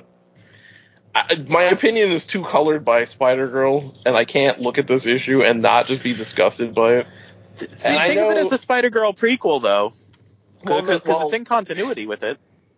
I mean, like, look, I understand that, like, unless you're, like, a nihilistic fuck like Greg, like, the whole point of characters and stories that you need some kind of conflict, but you want the characters to win in the end. You don't want to go too far to one end or the other, because then you might, you lose. There's something lost there, and I feel like they went to, like, infanticide might be one of those lines that you probably shouldn't cross, because that's a little too far. And I can't speak to this as eloquently as I know Tom DeFalco has in the past, but one of the reasons why the whole back door was added in the first place was basically at his insistence, because he was so disgusted by the fact that they were basically killing off a baby that he wanted a way to bring her back just in case. And I'm sure Zach will confirm this with Life of Riley, or we'll argue against it, I don't know. But basically that's the gist of it, is that Tom DeFalco looked at this as, what in the hell are you guys doing? And then came up with the idea for the back door just in case. Cause I think, like, Fabian Nicieza said, I am not going to be the writer that kills Spider-Man's baby. Yeah. I knew that was a quote from somebody, yeah. I like to think the baby is still out there. Well, we had many years of a great comic book where she was. But yeah, I don't know if this will be a first for this podcast or what, but I cannot assign this issue a grade, and I will abstain. Wow, this is the first time that's happened. I think that's really interesting. Mm-hmm. Okay. Really. I'm of two minds, because I like Greg, think that the last page is exceptional, but it was clumsily done in the previous 21 pages. I agree with Gerard that I like Steve Scrose's Spider-Man, but I dislike everything else. So I like the fight scenes. I think the fight scene in retrospect goes on too long. It's all to build towards this big giant reveal. But literally, you could read Spider-Man 75 and you wouldn't need to read the previous pages. But this one, to me, Steve Scurose should have debuted a following month. Mark Bagley should have been on 3 more months and drew this book. It would have been infinitely better. And so it's getting a C+ from me. Like I say, the rest of the storyline is just kind of there. There isn't cute little things like you see with the first 2 Todd DeZago written issues. And so as a result, I just can't get too far behind it. So I am going to read the last bit of part 32 of Revelations, and I'm also going to reference a little bit of one of the ones afterwards. So, okay, Glenn's going to talk about Steve Scurose being brought on. So Steve Scurose was brought on to Amazing Spider-Man at the behest of Bob Harris. Scurose had previously been a regular penciler on X-Man, but expressed to Harris his great interest. His great the way you said that, as if it was like a diss. X-Man. It's X-Man, Zach. Get it right. It's the Jackal Man. Remember? The one that kills Jackal's family. Anyway, see episode 33. It's been a weird 9 years. It has. So Scroce had previously been penciler on X-Man, but expressed to Harris his great interest in Spider-Man and becoming a penciler on one of the core Spider-Man titles. By that point, Harris was already looking to take longtime penciler Mark Bagley off of Spider-Man and have him work on other projects, such as the new Thunderbolt series. Harris believed that Scroce's X-Men connection, quote-unquote, gave him a certain degree of, quote-unquote, heat in the industry, which would presumably help Spider-Man sales. Harris strongly encouraged Spider-Man editor Ralph Macchio to replace Bagley with Scroce. Scroce was certainly a talented artist, but in Glenn's opinion, considering how much affection he claimed to have had for Spider-Man and how interested he was in becoming a regular Spider-Man penciler, he showed very little commitment or dedication to Amazing Spider-Man once he got the gig. He lasted less than a year, 7.5 issues in all, not consecutively, and in a space of time, he took 2 quote-unquote sabbaticals from the book. After penciling just 3 issues, ASM's 418, 419, and 420, another artist had to be brought in to pencil half of issue 421. After that, Scroce took a 3-month leave of absence to work on storyboards for the first Matrix movie, so Joe Bennett filled in as penciler from issues 422 through 424. Scroce returned for issues 425 through 428, but then he took another sabbatical, from which he never returned. With Mark Bagley having been a regular part of Spider-Man's adventures for so long, and having been part of the Clone Saga since the beginning, Glenn felt and still feels that it was a damn shame he didn't get to at least see the storyline through to the end. It would have been nice for him to get the chance to illustrate the ASM chapter of Revelations and to have been the artist who finally got to reveal the identity of the master villain on the last page of the issue. Mark, of course, went on to later pencil a highly successful and critically acclaimed run on Ultimate Spider-Man series, for which, at the time, he was still a regular artist, and Glenn was happy for him. He was always a pleasure to work with, and Glenn regrets that he didn't get to work with him more often. As for Steve Scroce, he did some covers for Glenn whenever he became the editor of X-Men, and he knows he did a story arc for Wolverine a while back, but he doesn't know what he's up to, where he is these days, or what he's up to. So there's a little bit about, Arthur Stacy's daughter Jill being introduced in the storyline, and she was going to be established as a New York City police officer. John Romita Jr. penciled the pages that introduced her, but there was some rethinking of her character at the last minute, and the pages never saw print. Jill would not be introduced until after the Clone Saga was done and over with. The concept of her being a cop was totally abandoned. That's a fun fact. All right, Tom DeFalco intended for this to be the last we've ever seen of Bindle Strom. He had another opinion on that. Or Glenn had another opinion on that. His feeling was that they bent over backwards and jumped through a number of continuity-related hoops just to bring Strom back and establish that he had been gone. Having brought him out of obscurity and comic book limbo after 30 years, why should they be so quick to kill him off again? Glenn felt like maybe they could get some mileage out of him in future stories. With his connection to Osborn and his mastery of advanced robotics, maybe he could be an interesting addition to Spidey's Rogues Gallery. He expressed his opinions to Ralph before ASM 418 was completed, and he seemed to agree with Glenn. But Glenn didn't want to interfere with Tom DeFalco, and he completely understood. Or Macchio didn't want to interfere with Tom DeFalco, which he completely understood. But as Ralph and Glenn agreed that when the issue came out and Strom was apparently killed, it's comics. Anyone can come back. Even Norman Osborn. Exactly, especially since we didn't actually see Strom get killed in the issue, nor did we ever see his dead body. Everything was implied, but nothing was confirmed. They should have done it like in the original Amazing Spider-Man Lee Ditko issue, where like Norman's about to kill him, and he's like, heart attack, My weak heart. The sight of a gun has made me have a heart attack. Martha Wayne's weak heart failed her. It's funny because that's actually. Why did you say that name? Why did you say that? I knew it was going to happen. Glenn Greenberg got to bring Strom back. He even established a backstory for him when Glenn wrote Spider-Man Unlimited number 17, which is sort of a coded of the Clone Saga. And it's one of the series' last installments of the columns. All right. And then the final part, which is about Glenn Greenberg, is that he vividly remembers all the little bits and story elements that Bob Harris absolutely insisted had to be in the Revelation storyline. Among them was the sequence where the Parker baby is apparently delivered to Alison Monaghan, and Norman Osborn tells her to make sure it's never seen again. Some of them on the editorial staff, including Glenn Greenberg, absolutely disagree with this sequence being included because it raised a question that shouldn't have been raised. They strongly felt that the baby storyline should have been a clean, clear, definitive ending, and that there was no lingering doubts or mysteries about the baby's status. If the baby's dead, then let's say the baby's dead and move on.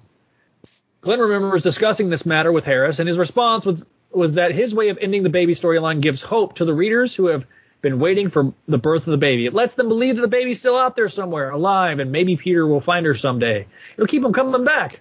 Problem is that there was never going to be a resolution. In fact, Harris said he didn't want the baby referred to again once the Clone Saga was over. He even wanted it established that the first post-Clone Saga issue was 6 months that had elapsed since the end of Revelations, so they could just skip over Mary Jane and Peter's mourning period and show that they were pretty much back to normal, and Spider-Man was his old, wisecracking self again. Let me pause. As the only confirmed father in the room, this is a pile of horse shit, because I have watched my parents mourn for 10 years the loss of their daughter. It's not something you just get over. I watched a cousin who had a miscarriage very late in the pregnancy. She still talks about the daughter she never had. So this is absolutely A, disgusting to dovetail off of Gerard's point, and B, completely unrealistic. Yep. Unpause. I gotta agree with you on that one, yeah. And the whole, I don't know if Glenn Greenberg's remembering it wrong or if the writers just revolted and did it anyway, because I do know that the baby was dealt with in like the first like year or so after the Clone Saga. There's like a scene where Mary There's also Jane, Hobgoblin Lives. Yeah. Peter and Mary Jane take down the nursery, and and Mary Jane has a scene with Aunt Anna where she's trying to be cool about it, but when Aunt Anna leaves, she cries. There's a scene of Mary Jane going to therapy about it. I know Peter has a trippy dream sequence in a Luke Ross, JMD Mateus issue where the baby's mentioned pre-reboot. So the baby was definitely mentioned, and Mary Jane saying to the therapist, maybe I wasn't worthy to be a mother, which I liked that. It was just weird where a few years afterwards they not only stopped mentioning the baby, but there was moments where it would have made sense to mention the baby, but they didn't. I remember there was some weird New Avengers issue or something where I think Jessica Jones had just given birth, and Peter and Mary Jane are there, and Mary Jane's I love babies, and Peter's oh no, don't go getting any ideas now, as if they're joking as if they've never talked about having a baby, or as if she was never pregnant. And I might be remembering the scene a little bit differently than it was, but I remember it was played for laughs. Peter's don't get her started on babies. Am I right, my fellow fellas? I mean, I'd love to have for this to be kind of a talking point, but I don't know if Zach's done. I'm not quite done, but I'll I thought you said unpause. I thought we were. I'm sorry. Unpause. Harris wanted the Spider-Man books to move on away from the Clone Saga as quickly as possible, but he also wanted to play with readers' expectations. What a douche. Well, Harris is an idiot. We do know that. When some of us editorial staffers privately discussed the situation, we agreed that Harris's approach was very unfair to the readers, deliberately dangling a plot thread in front of the readers and then just deliberately abandoning it with absolutely no intentions to ever resolve it just didn't seem like the right thing to do. And at that point, they knew better than to try to talk our editor-in-chief out of something he obviously felt so strongly about. But then again, if they hadn't done it Harris's way, there probably never would have been a Spider-Man comic book series, Spider-Girl comic book series. As many of you already know, writer Tom DeFalco eventually picked up on the Harris-dictated plot thread and ran with it, creating an entire alternate reality in which the baby was eventually recovered alive and well, and grew up to become a web-slinger in her own right. Spider-Girl has certainly earned the critical acclaim it's gotten. It's a fun, enjoyable comic, and it's managed to stick around for several years, escaping cancellation more than once. So I guess something good can come out of something bad. I'm patting Gerard on the shoulder right now. Me too. Son of a not you, John. Can we get into like? All right, have you given your thoughts on the issue? You already gave your thoughts on the issues. Yeah. So let's kind of wrap. Let's kind of give some final thoughts. Let's go around the horn and Well, hold on, Zach. Did you go sign a grade for this? It's a C plus. He says resignedly. Yeah. I want to give it a higher grade because of the last page reveal, but otherwise it's just really a mediocre issue. But like, I kind of want to have a convo just a little bit about like the whole BB plot, because I don't remember if this was. Did you guys talk about this when the whole announcement that Mary Jane was pregnant way back when? Was there this conversation about that? Because 6 years ago on the podcast, or however long it was. I mean, because when One More Day happened, we were all unbelievably pissed. But I think that like there's been enough time to like kind of reconsider how we think about the whole Peter and Mary Jane having a kid. And I'm not saying like, that shouldn't happen or whatever, but I think I'm less hostile to the idea that they have to have a family, because that kind of was the hill that so many Spider fans were dying on, and kind of seeing it play out now. I mean, this decade, the 90s, as much as I defend it, this really is like, I think, a major turning point of like, whether you like the Denny O'Neil run or like the Len Wein run or not, like, I mean, this is kind of like the era where Spider-Man was kind of broken. And this storyline, or this storyline kind of hinges, because they built up the baby for so long that not only is this kind of a bad ending, but like, yeah, like, as Zach pointed out, to cynically try to wipe around it, even though there were scant stories of them dealing with it. Yeah, they're never going to play with that again. And I think that like to try to pretend it's not happened, like One More Day, it does start a very bad trend of just pretending things had never happened in Spider-Man's history. And I think the Clone Saga was kind of the beginning of that, because there was a whole ignoring the carry-on storylines and stuff like that, like, with Anthony Servo and that kind of stuff. So I wonder if I understand how Gerard feels. Actually, I don't, but like I like to think I can imagine how he feels. But like in terms of the overall Cassandra Cain. That's what I've been kind of trying to do. And it's like, but in terms of like the whole larger Spider-Man arc, like I'm wondering if this, like, whether you agree with them bringing back Norman Osborn or not. I personally have never been bothered by that, but I wasn't, I didn't read Death to Gwen Stacy until well after the Clone Saga, so I just, that never bothered me. But the baby thing, I think, is one of those things where the sort of creative cowardice in not dealing with that properly. I mean, yes, they mention it here and there, but like that should be the more prevalent tragedy in Peter's life over Gwen Stacy's death, and the fact that like that's not been seen as sexier as ASM 121. I mean, I'm looking at this now. It does bother me in the long run about how they keep on trying to market Spider-Man as a specific character after they give him these such dark storylines and then run from it. Does anybody have any thoughts on that?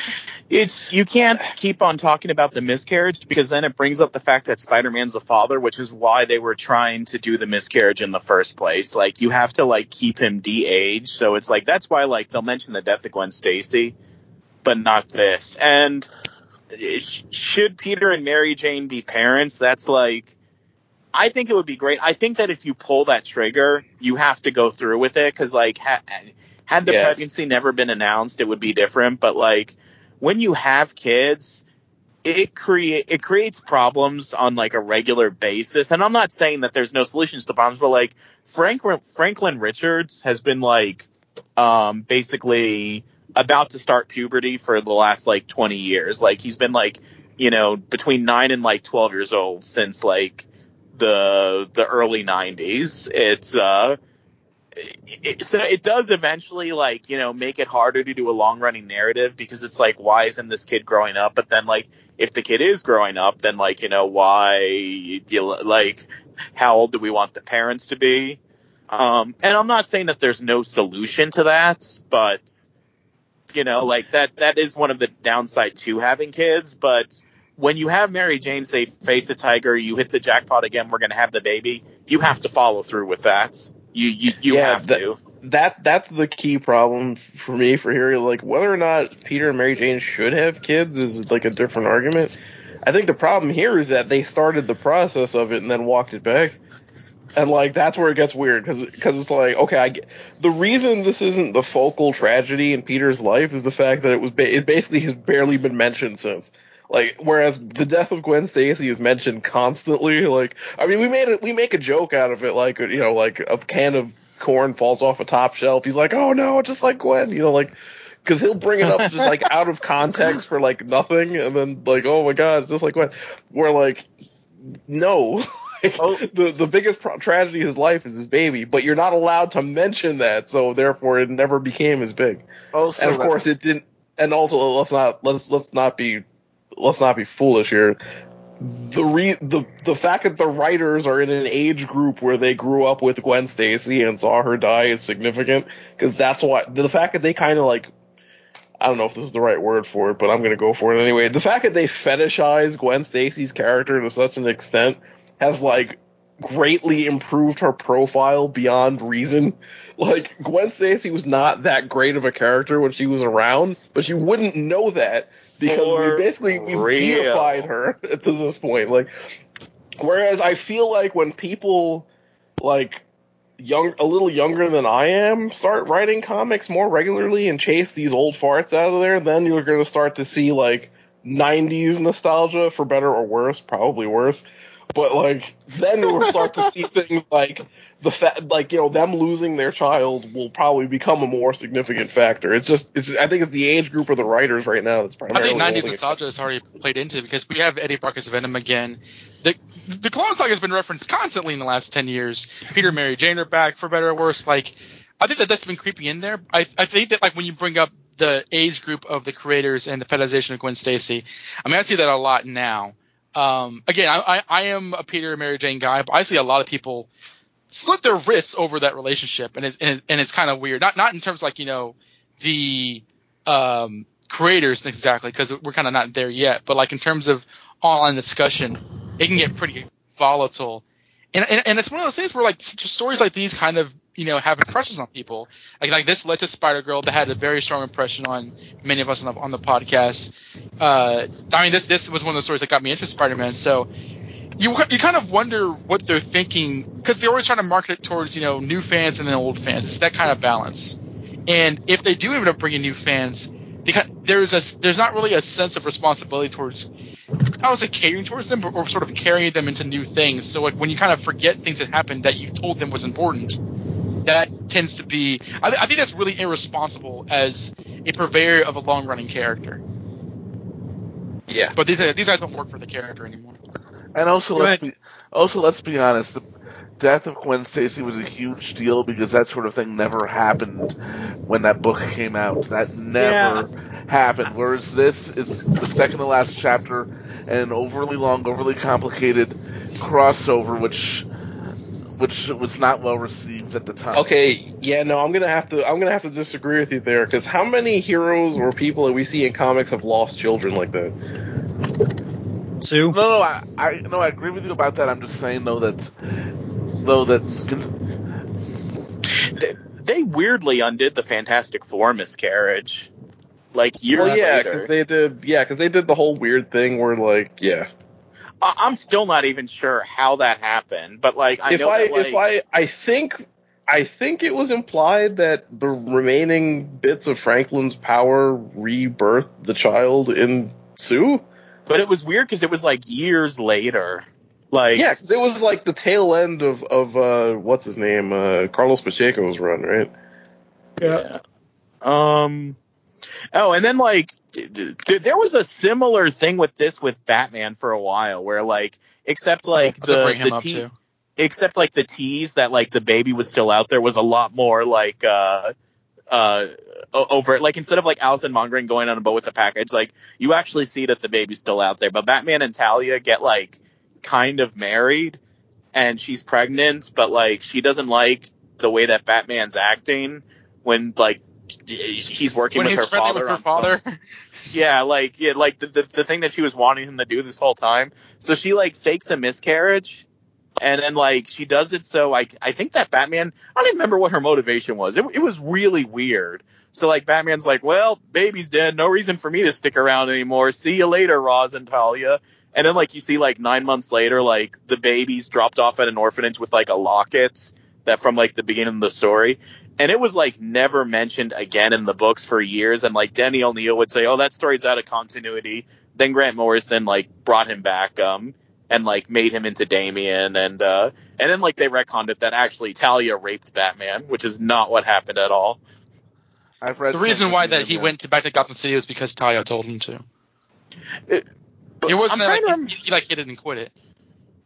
Yeah, but it was weird that she did tell him to, but like I don't know, the whole thing was so weird.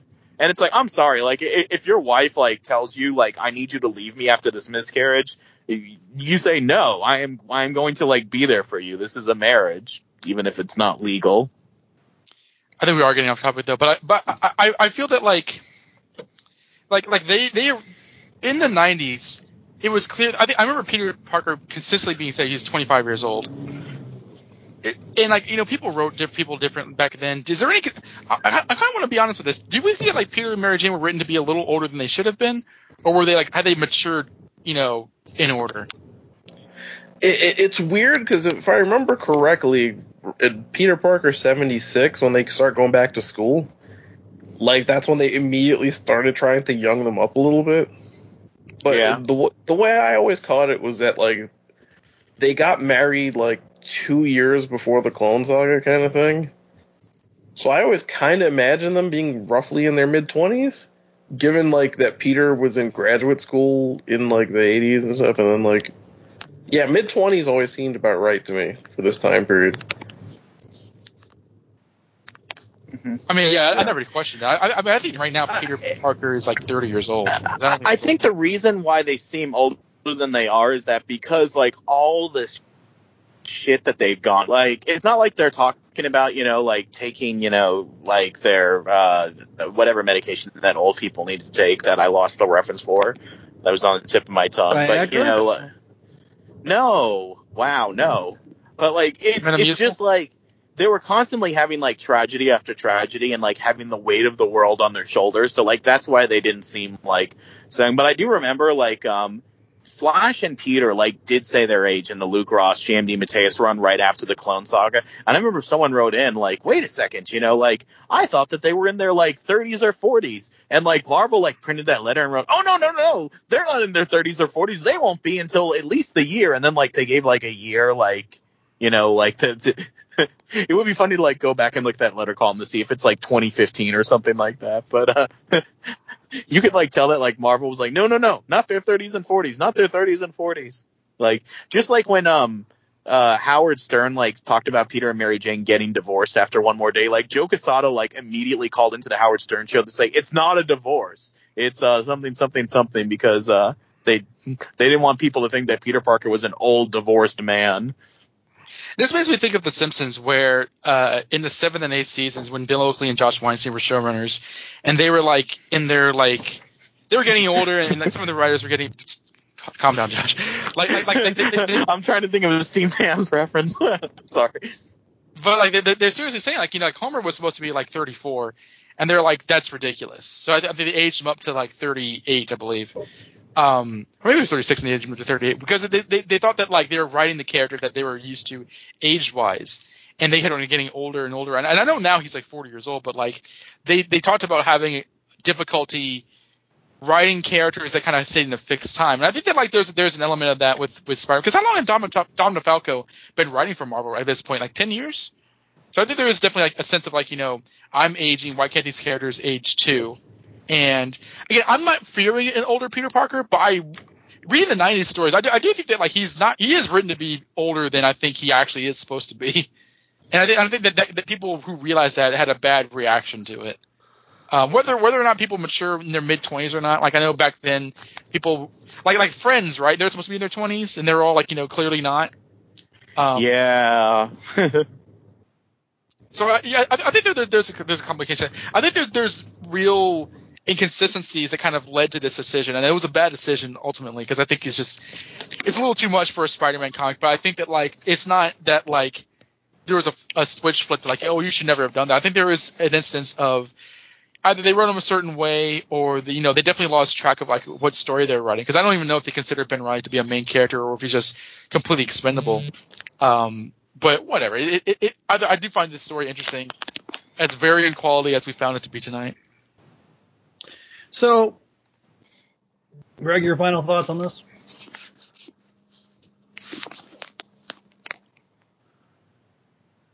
I think I've already given them. I mean, but like I said, reading this all, it just brings back these memories. But I do agree that Peter and MJ, they definitely feel a little bit older than in their 20s. And I agree with this. They've been through so much.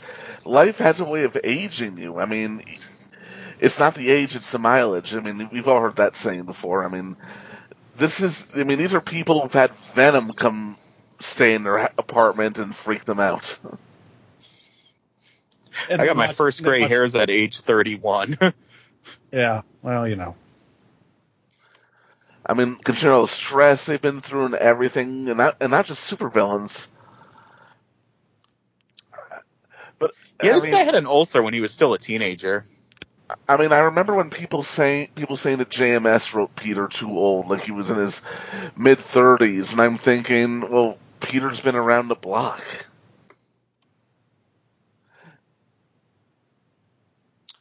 I don't have any problem with how JMS wrote Peter. I love the way JMS wrote Peter and MJ, and Aunt May for that matter.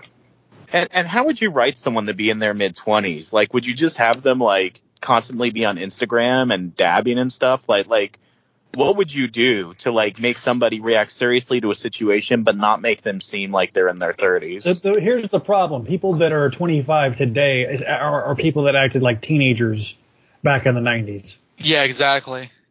You know, I mean, we can't look at it through the prism of being a 25-year-old today, because when you're a 25-year-old in the 80s and 90s, most of them already had the start of their careers. They had started families. I mean, I was 27 when I started my family, so I was around that age. So but like, you know, people that are 21, 22, they're not always ready to do that today. So I just think it's a different time period, and it's definitely an interesting topic of discussion. I think that how Peter was talking about getting married when he was still in high school.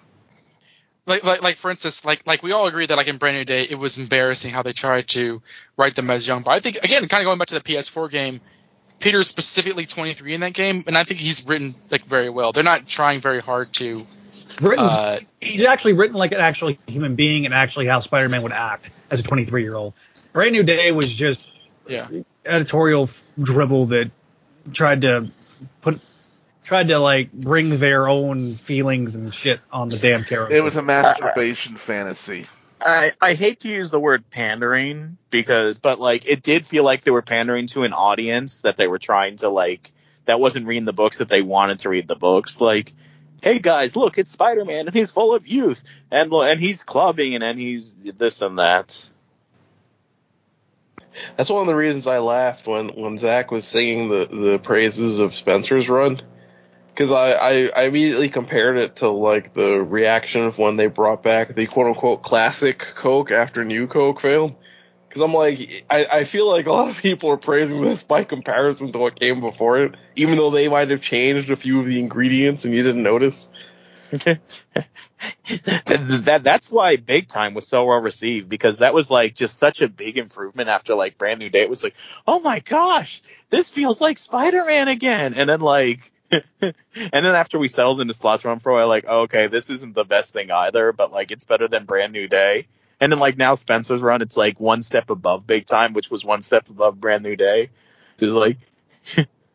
Spencer's run has stuff that's actually funny, not just stuff that like they want us to laugh at. It's just kind of insulting. I like Spider Trivia. Really do land. In fairness, though, I haven't actually read it, so I'm not going to pass judgment. I'm not really qualified to do so. That's good. I like. All right, host. What else? All right, Gerard, I'm going to let you finish.